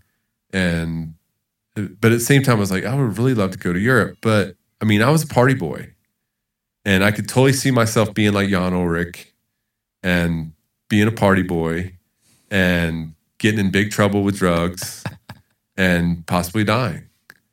So I don't think I truly missed out, but it would have been really curious to see what would happen if I'd gone to Europe and decided to give it a go on the road. Did you have like some sort of invitation or some like point in your life where you're like, I mean, at that time, people were just going over there. They're just going trying to make some shit happen. There. You go over there, you go to Belgium, and you find a host family for yourself. Put the word out that you're looking for a host family. And there was all these host families that loved Americans. And now there's a house over there that all the American juniors go to and race. My buddy Chris McGovern did it. He's shout out my buddy Chris. He's makes McGovern carbon bikes, beautiful handmade carbon bikes out of he's in Nevada City, California, which is where Greg LeMond's from. And so he did that. He raced in Europe, and he was actually pretty damn good. That's cool. So he knows all the big boys, and he's actually cyclocross national coach for a while. Coaches that guy calls himself McTubbin on Instagram, who was like a national champ, I think, or finished second or something a couple times. Man, I'm not connected to the racing world. I worked with this guy at the REI in Salt Lake, and he was in school with my wife at the time. I don't think we were married yet, but Jennifer, who was a pro for 15 years and was a dominant rider here in El Paso. And one thing I regret with Jen was not trying to get her into the El Paso Sports Hall of Fame. I think she deserves to be in the El Paso Sports Hall of Fame. She's 2-time single-speed national champ, finished 6th at nationals in Napa in cross country. She let somebody have the podium. She's like, let's go. And the girl got motivated and then passed her and finished 5th. She still kicks herself over that. She had a great racing career. She won the second year of the Puzzler. She won the whole damn thing, beat all the boys. She was a strong rider. So, I mean, I was very fortunate to have that time with her, to travel with her and do all that racing. It's kind of funny. Like my father, so Jen had this issue where she would get super nervous for a race and throw up and didn't want to race. But then once she did throw up, she would feel better. So the races she threw up before, she'd do really well. The ones she didn't, kind of held it in and stuff, she would do very well. Yeah. Well, my dad asked me one time, he came up to watch me race in North Carolina one year, and I was racing semi-pro, and I was really good. I was like killing all the kids that were trying to go pro and killing all the old dudes that were, just getting a late start or whatever. And I had that military time that kind of took me away from biking and all that. So, my dad comes up to me, he says, so do you get nervous for a race? It's like, oh man, I just want to it's all I can do not to punch the dude next to me. Yeah. And I'm not a violent guy at all. I just amped. I want to choke him, It's like, choke that guy and push him out of the way, throw him on the ground and take off. And he's all like, damn. He says, I always got sick before a race and threw up. I'm like, oh, you should hang out with Jen. She gets all that. And for him to be a world class runner, and granted, his races were like 1 minute and 48 seconds. You're pinned the whole time.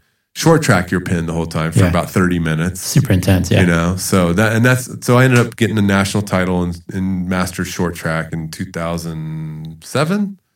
No 2006, kidding. I was amateur expert class series champ.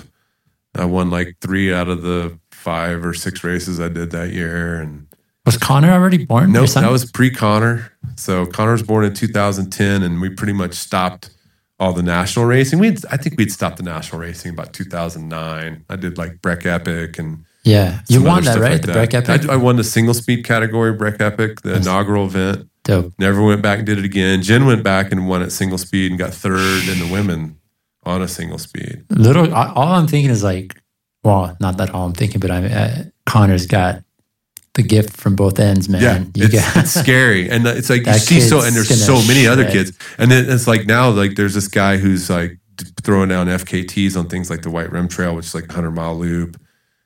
He attempted an FKT on the Kokopelli Trail, which is like 160 miles or something from. What's FKT? Fastest known time. So you go out and just do it on your own. Okay. Try to get your fastest known time, get your GPS file up, and show everybody how fast you went. No shit. So this kid, Peter Stetna, I believe his dad's name was Wayne. Wayne Stetna won some big race, and the only reason he won it because he was using prototype STI shifters on his road bike. Whoa! You know? So like mechanical doping? all these kids, and then the guy who had the major head injury, tall, lanky kid out of Colorado. His parents were Olympians, and he had a great pro career despite his head injury. I can't remember his name. Taylor Finney? Taylor Finney. He had a head injury? Yeah, dude. Bad. I didn't know Super that. bad. Yeah, and he did art. He's got some he has some beautiful art. I'm a fan. He's I mean, I never met the guy. Neither have I. But when I was on social media, I would follow him, and he just seemed like, I don't know. So he started the painting. stuff he put out, He was painting to do some therapy for his head and stuff. And his paintings are actually really great. I loved them. I thought they were fantastic. I'd love to get a hold of Finney. He's man, like you say, the FKT stuff and like all the Strava stuff and whatnot, and can't help but think of that dude Tyler. Is it Tyler or Taylor Finney? Taylor Finney. And you're thinking of Tyler Hamilton. No. I met this last summer. We're thinking about the same dude, but he's friends with this other pro. These brothers, the Mortons. Lachlan Morton. Yep, Lachlan. Yep. And Gus Morton. So I think Taylor. Taylor raced for Trek. Taylor was a Trek rider, I believe, for most of his career, or something. But he's with Cannondale. Lachlan is with EF Racing, which is Cannondale team. Yeah. So that they were both on EF together. Yeah. Yeah.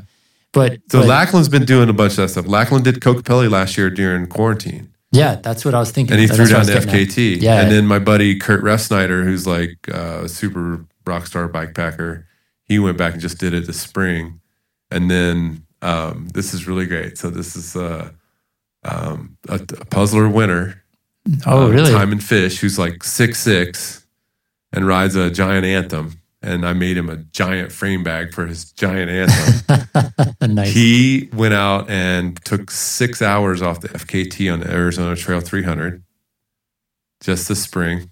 Jeez. And just few weeks ago, he did an FKT southbound. So from Durango,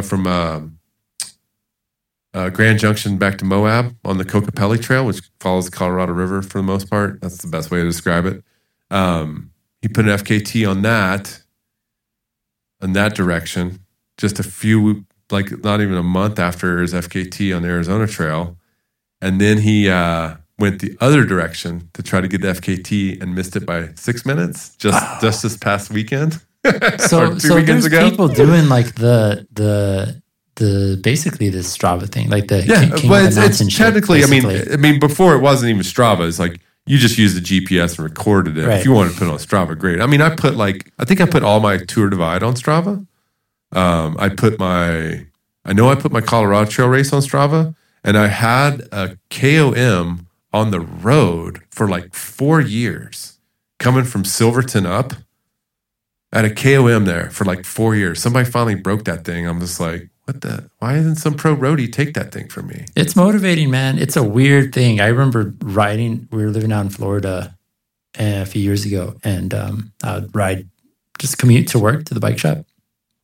And there's this one section, there are a few little sections, random little Strava sections. And every time you'd see where I would see that on there.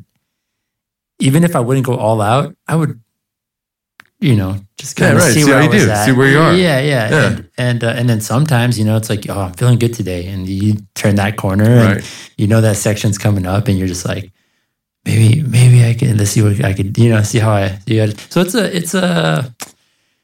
sometimes I turn it off though, because it's just, noise. It's noise, right? It's distracting. It's something else. You got to upload it. It's like, oh crap. And I was doing the Strava thing with Smart Wool socks that would give you a $25 gift card if you rode 250 miles, basically during my spring break. Or not. Well, I don't even think it was like 250 miles. I think it's like maybe like 150 or something stupid like that. Did you get it? No, I kept forgetting to start my damn Strava.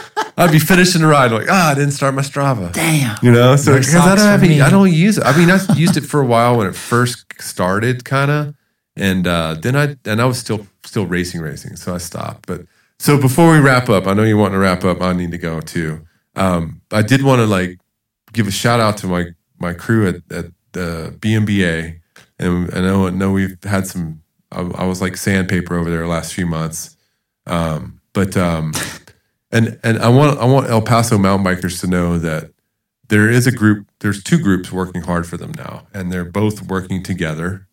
Their goals are a little different. The Moss EP guys are more for skills progression, jumps, enduro style racing, and BMBA is focused more. I'm not going to say they're focused on XC type riding.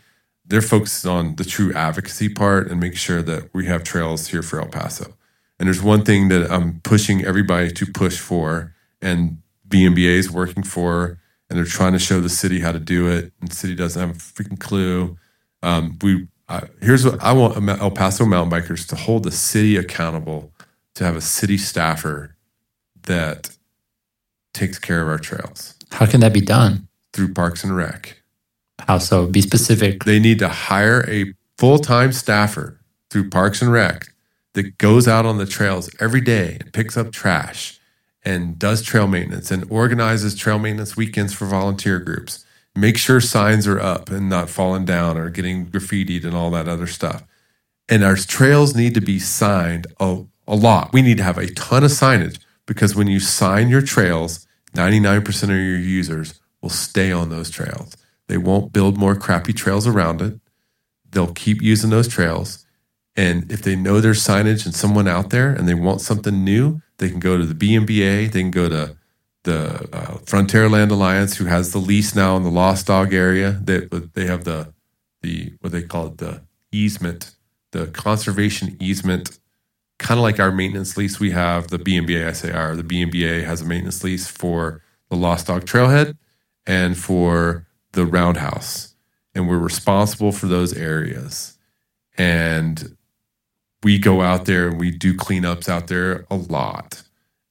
So the city needs to step up. And even though the city has technically given up that land as open space and made Frontier Land Alliance the steward of that land, the city still needs to do it. And I think mountain bikers need to hold the city accountable on that. And the city really needs to start looking at putting in a bike park somewhere. And probably should be in the Northeast on the new Knapp land that was just turned into a conservation easement. The Knapp land, I want mountain bikers to know this.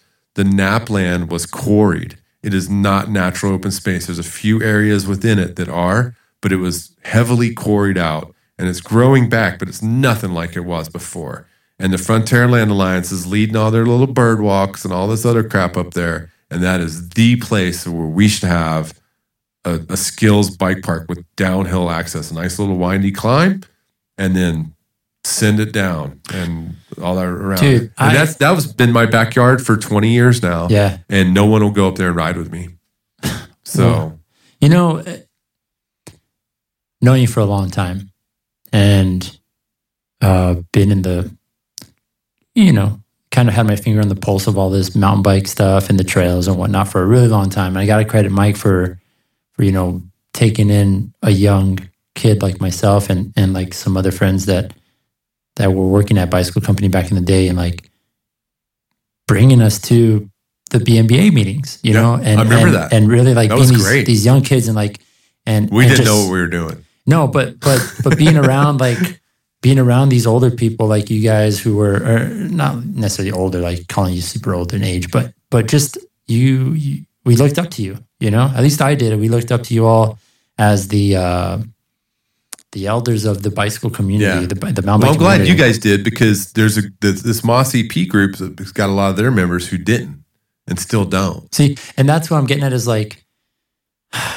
you say like, keep or put this message out to the mountain bikers and, hold the city accountable, which I agree. I'm totally with you, right? Also, like being a little more, I wouldn't call it pessimistic, but real, I guess. It's like there's so many people that ride and that just don't. They don't care. They don't care. Or that just don't know, dude. I think there's a lot of just like, I didn't know, exactly. Most people don't even know that there is a mountain bike association. Right. They just have a mountain bike and they go out there, they know there's trails and they ride and they do the thing. I don't know if that's a shop's fault, because I don't think everybody's buying bikes at shops anymore. I think, with all the online stuff, I'm seeing lots of people on YTs and all that stuff. So I know they're ordering their bikes. They're not buying them through a shop. I'm not trying to like point fingers or anything. I'm just like, for the people that do know, right? And this is kind of what one of the things I want to do with this podcast, or one of the hopes, is that like education, help each other out, get conversations going, and hopefully someone who listens to this is like, oh shit, I didn't know there was a mountain bike association that maybe doesn't have time, right? So like, I guess what I'm getting at is, can people like donate instead of like time, like maybe donate money to an organization that will do this? That's one thing I never got to, was saying how I didn't like the Puzzler being our main fundraiser. Shouldn't be. We should have people writing us checks. When I see someone riding a $6,000 or $16,000 fully decked out e-bike or pimped out Ibis full gold eagle on it, and the dude's 100 pounds overweight and he's got $500 of clothing on, why is that guy not writing us a check for $500 a year? Maybe he doesn't know. That's my point. Yeah. So how do we reach those people? How do we reach them? They know about the Puzzler. They know the Puzzler is the BMBA raising money. Do they though? I don't know. I mean, I did my best to, like, on the announcements and stuff, and we have it on the poster that it's hosted by the BMBA, and maybe it's just not enough. And now this year we do have the BMBA tent that we're setting up at all our events. So people are always asking, and so I was with them. I'm not part of it anymore. I've resigned. I'm trying to like move on and let these guys. They really. I felt like, if anything, I was just an idea man. I'm the guy with the ideas, and I would listen to these podcasts and go visit these other areas and meet all these guys who are involved in other mountain bike organizations. And I had all these great ideas that I would bring back. And some of these ideas, people are going to be like, wow, how are we going to do that? And they're starting to see it now. And I think that so we just got the Moss EP just got in KVIA or something with what's going on at Billy Rogers Arroyo. So if you're a new school mountain biker, full dropper post, 160 travel guy, and you're out there with pads, if you ride with knee pads, you need to join Moss EP. If you're... How do you spell it? MAS EP. Okay. More Action Sports El Paso. They're on Facebook. Don't know if they have a website yet. If you... And you need to join the BMBA. You need to be active in Moss EP, but you need to join the BMBA also. And you should consider joining IMBA. I'm not an IMBA member anymore, but I'm a member of the Crested Butte Mountain Bike Association. I need to renew my BMBA. I said I wouldn't, but I'm going to. And I need to become, there's a group in Moab that I'm going to get involved with. Trail Mix. They do winter stuff, the snow and things like that too. So there are these organizations that people can either donate to or become a member of with like a minimal. Yeah, BMA is like $20 or $25. Right. And so that money will go towards their, like, where does that go? So that goes into operating costs mostly. It's not, we don't have enough members yet to have hired staff. but I'm pushing them hard to get some hired staff. They really need an ED and an executive director. They need somebody that's going to be writing grants at least half the day. Well, like you said, okay, so memberships, right? And then the puzzler being like the number one BMBA right fundraiser. Where do those funds go? What are they used on? So right now they're sitting in the bank. Uh-huh. But they just bought a bunch of tables for the conference center at the state park. We've spent some money on self-promo, website fees, MailChimp, all that stuff. So operating costs, that's what they're spending money on right now. Operating costs of BNBA are they're sitting around like a couple thousand a year. Uh-huh.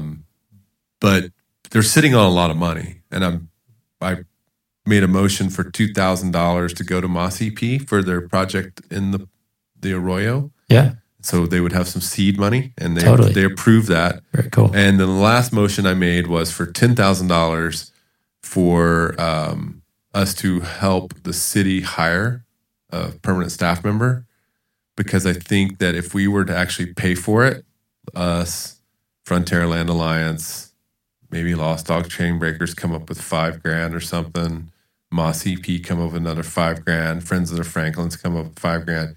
You got 40, 50 grand for a salary for somebody who's experienced in trail building and trail maintenance to manage that area out at Lost Dog, and then maybe go into Palisades, Billy Rogers, Arroyo area and start working that area too. Maybe have a rotation kind like of thing. Like a full-time job to and actually, then they answer to us, the BNBA.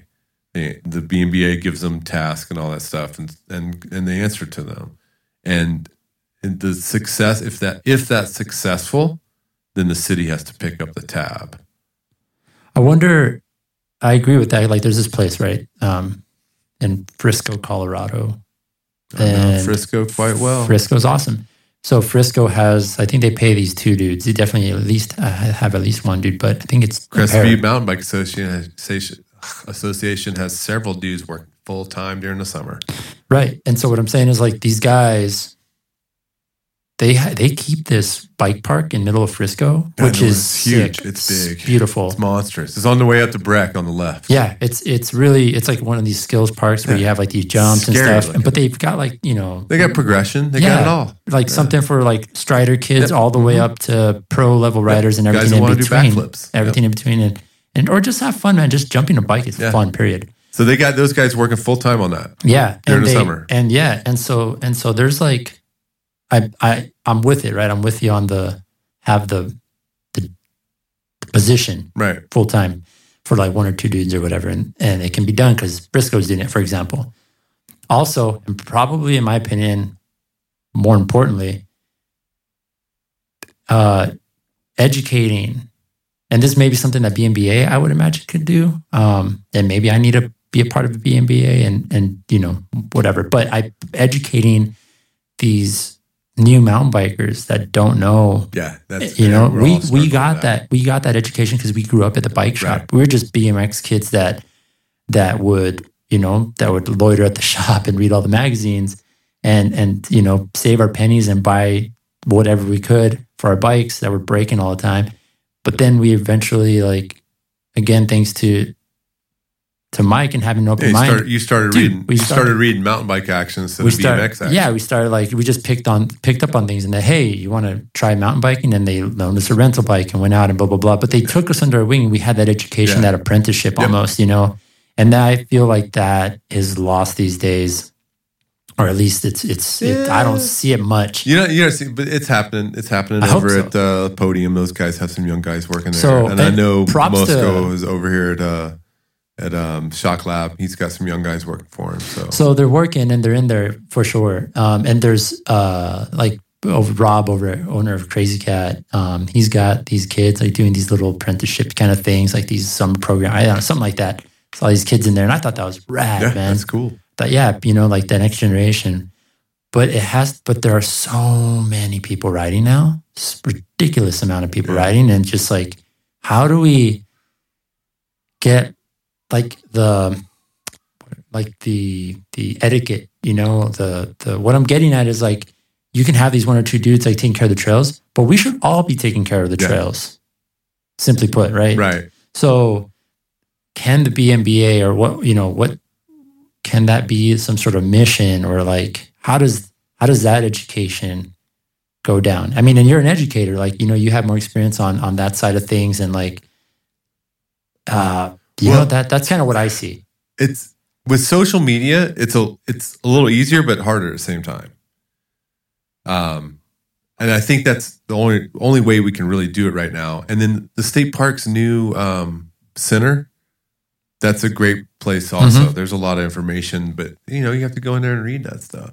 And like they got a new sign in Billy Rogers Arroyo that's got 10 no's on it. No this, no that, no that. And I was just like, wow, that's like Nancy Reagan. Just say no, and I put that on social media, and Linda Velarde, who's the chair of the BMBA right now, she came back with me and was pretty snappy, and we've had some snappy conversations with each other. I love Linda; she's awesome. She is great, yeah. And Linda's awesome. I know, and I was like, what can we do?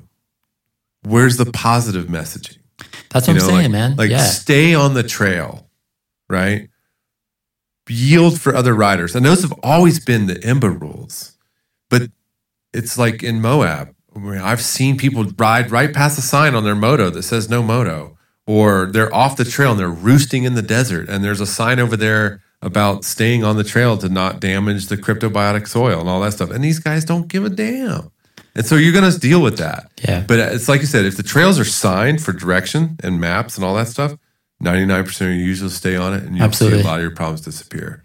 Yeah. So. Like BMBAs, you say they're sitting on all this money, and I, for years and years, man, I've been, part of the BMBA, part of IMBA, but I guess I never thought about like, what are they doing? They put on events, and that's cool, and they raise money. Where's the money go? Where's the money go? What are we doing here? So we donate a lot to the state park every year for the race. Totally, yeah. So like one year, I think we gave them like $7,000. We're waiting on people to come to us with projects. Yeah. They are. I've always told people, hey, well, where's your project? What do you got? We got money. What do you got? Come to us. Make a motion. Yeah.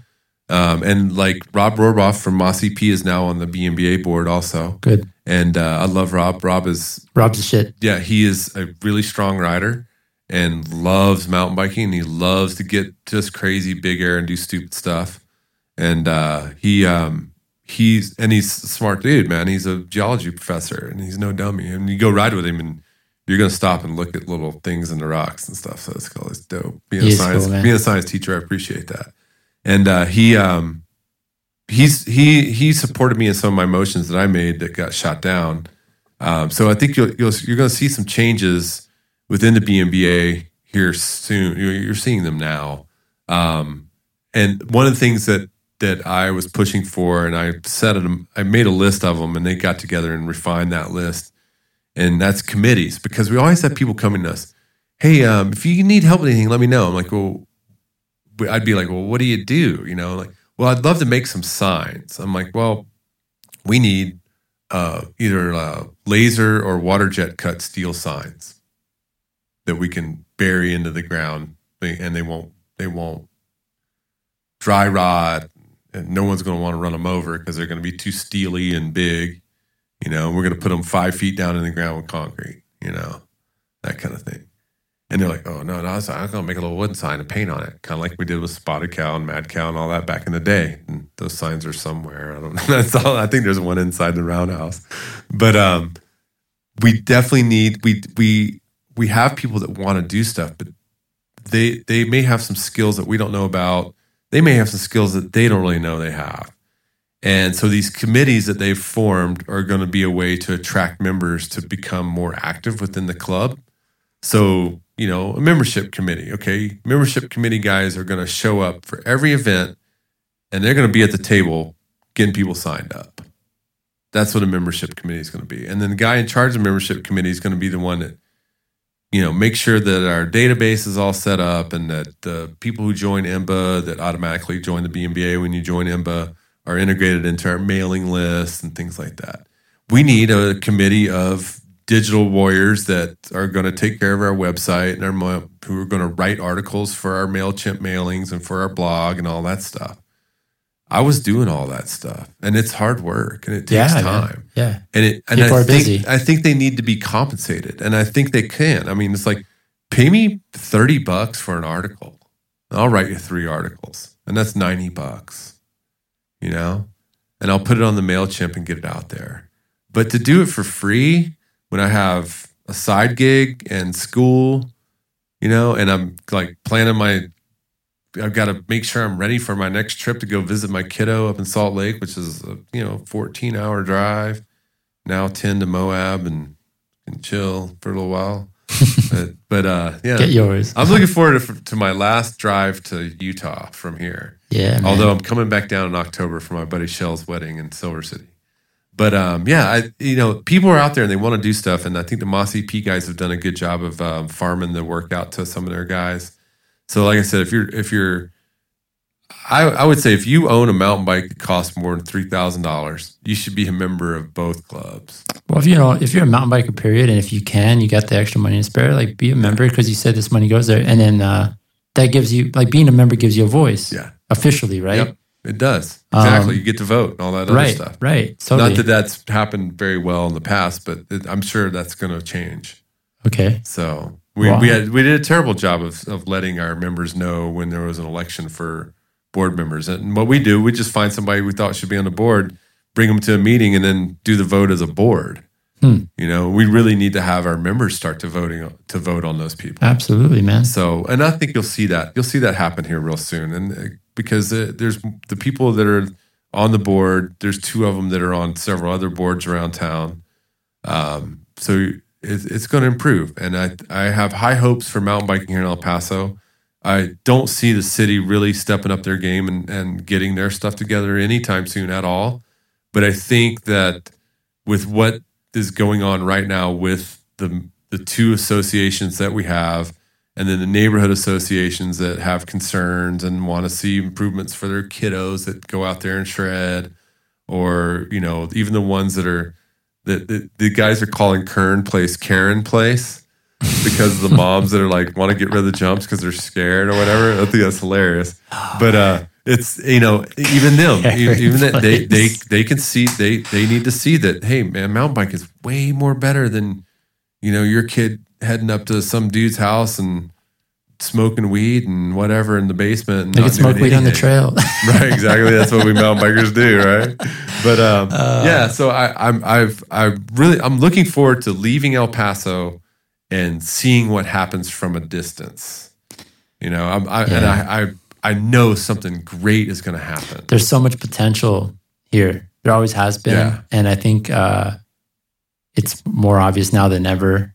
Well, I mean, I it's funny too, because in the 90s, I was in college in Tennessee, in Knoxville, Tennessee, and I was working at a shop, and we started the Appalachian Mountain Bike Club, and we did a little bit. We did like outreach and did some trail maintenance, stuff like that. We were small, 10, 15 people, right?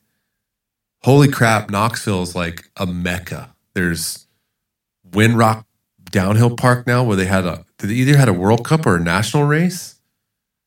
Neko Maloli started it. He owns the park. He's a World Cup downhiller. Sick. Yeah.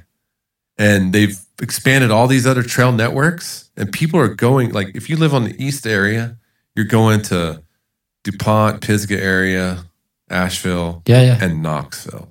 And I'm really bummed because my son and I are going back to North Carolina this summer, and we're not going to make it into Knoxville. So I told him, I said, okay, next summer we're going to drive, and we're going to hit Arkansas, Knoxville, back into Pisgah again. Yeah.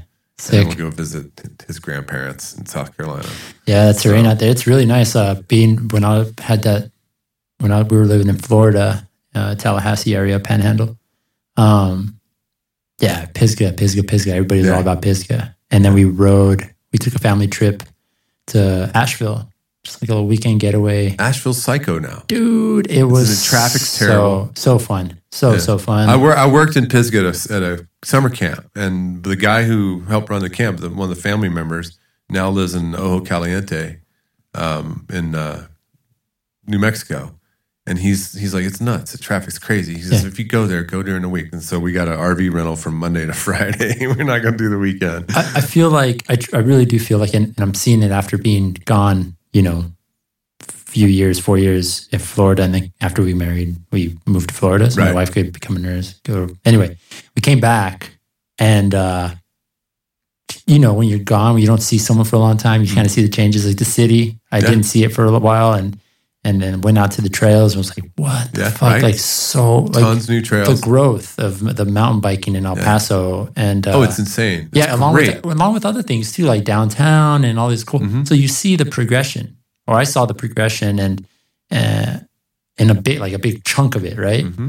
And it's happening, and I feel like this is a time where we still have, like, it's still moldable. Right. We could. There's time to not fuck it up. Right. Exactly. Exactly. That's a good point. And become something that's well structured and flows and has it's well balanced and all this. And on the flip side, we can fuck it up to where like the mountain just gets overrun by all these rebel trails, like what you're saying, rake and scratch or whatever, what you call them, rake and rides, and which is not cool. Ride the trails that are designated trails. Please do not fuck up the desert. The other issue is these ride-arounds are everywhere now. Oh yeah, that's ridiculous. Threading the trails. That's a whole different thing. Yeah. But I'm going to leave that for someone else to discuss. Someone from the VMBA that you'll bring in here. Man. And I know we're pressed for time here. Yeah. But I know you want to talk about what I was doing over at Irvin with the after school bike program. I'm gonna have my buddy Mario, who will enjoy being here because he's a musician too. Yeah. I got the little studio set up. He's a connoisseur of Jap touring bikes. Yes. And has quite a few. They're pretty tight. He loves hitting a Scotarte swap and getting parts and stuff there. I'm gonna send him to you. Get my for number, your next podcast, and he can talk about Irvin Bike Shop, which has been a load of fun. We haven't reached a lot of kids, but the kids we have reached has been very rewarding. It's an after-school program. Yep, after-school bike shop at Irvin High School, teaching kids how to wrench on bikes. District. Yeah. So, dude, looking forward to it.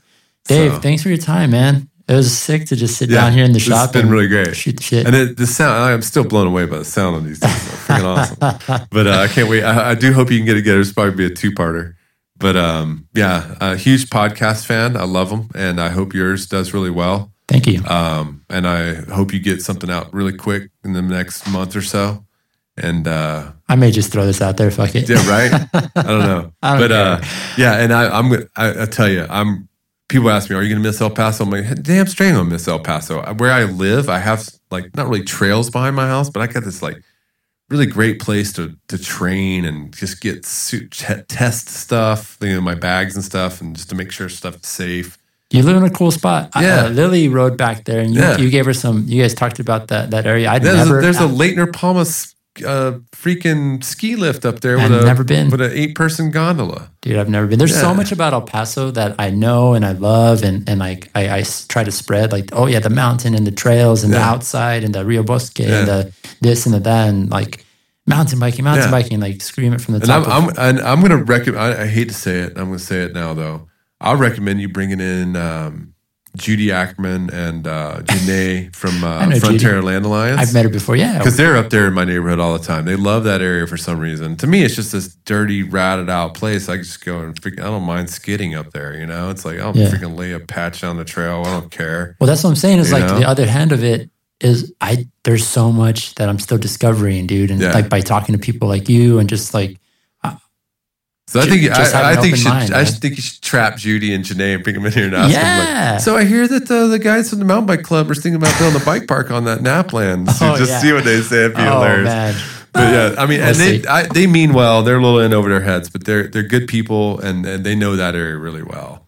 And they're promoting it and getting people up there to hike and stuff. But like they don't hike nearly as far as I do. I go all the way up to that ski lift, and it's in state parkland. Well, Paso's the shit. Yeah, and we have a lot of. I'm gonna miss the low riders.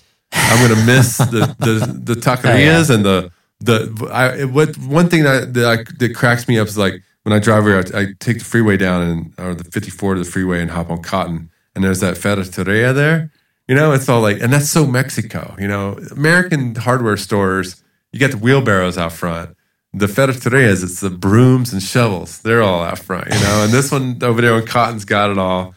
The art here in El Paso is fantastic. I was exposed to that through Selena Solis, who's a state district judge here that I dated for a while. She turned me on to a lot of that. Got to meet a lot of the great artists, a fellow school teacher, Gaspar Enriquez, who did the cholos and stuff that were in the Museum of Art here. I hope to have a lot of local artists on here. Man. You have such a great opportunity. El Paso is this is the dumbest thing for me to do, is to leave El Paso and try to grow Nuke Sunrise, because if there's any place to have like cheap labor and all that other stuff, it's El Paso, and I'm not going to get it up there. I'm going to have to figure out something and find some sew houses in like Seattle or whatever to do my work. But I get it, man. You're going to Utah, and best of luck out there. I got a lot of love for you and a lot of respect for you, brother. So my girlfriend's got a place on 2 acres. She's got a little shed in the back with a bedroom in it. The basement's got a bed in there where I'm going to be working in the basement. But we got space for you guys. Sick. So come on up. 2 kids and a dog. You better be ready for the party, man. Right? We've had it. I've been up there when she's already had that. The ping pong pizza party. Yeah. That's the name of this podcast, by the way, is the Ping Pong Pizza Party. Ping Pong Pizza Party. Yeah. I like it.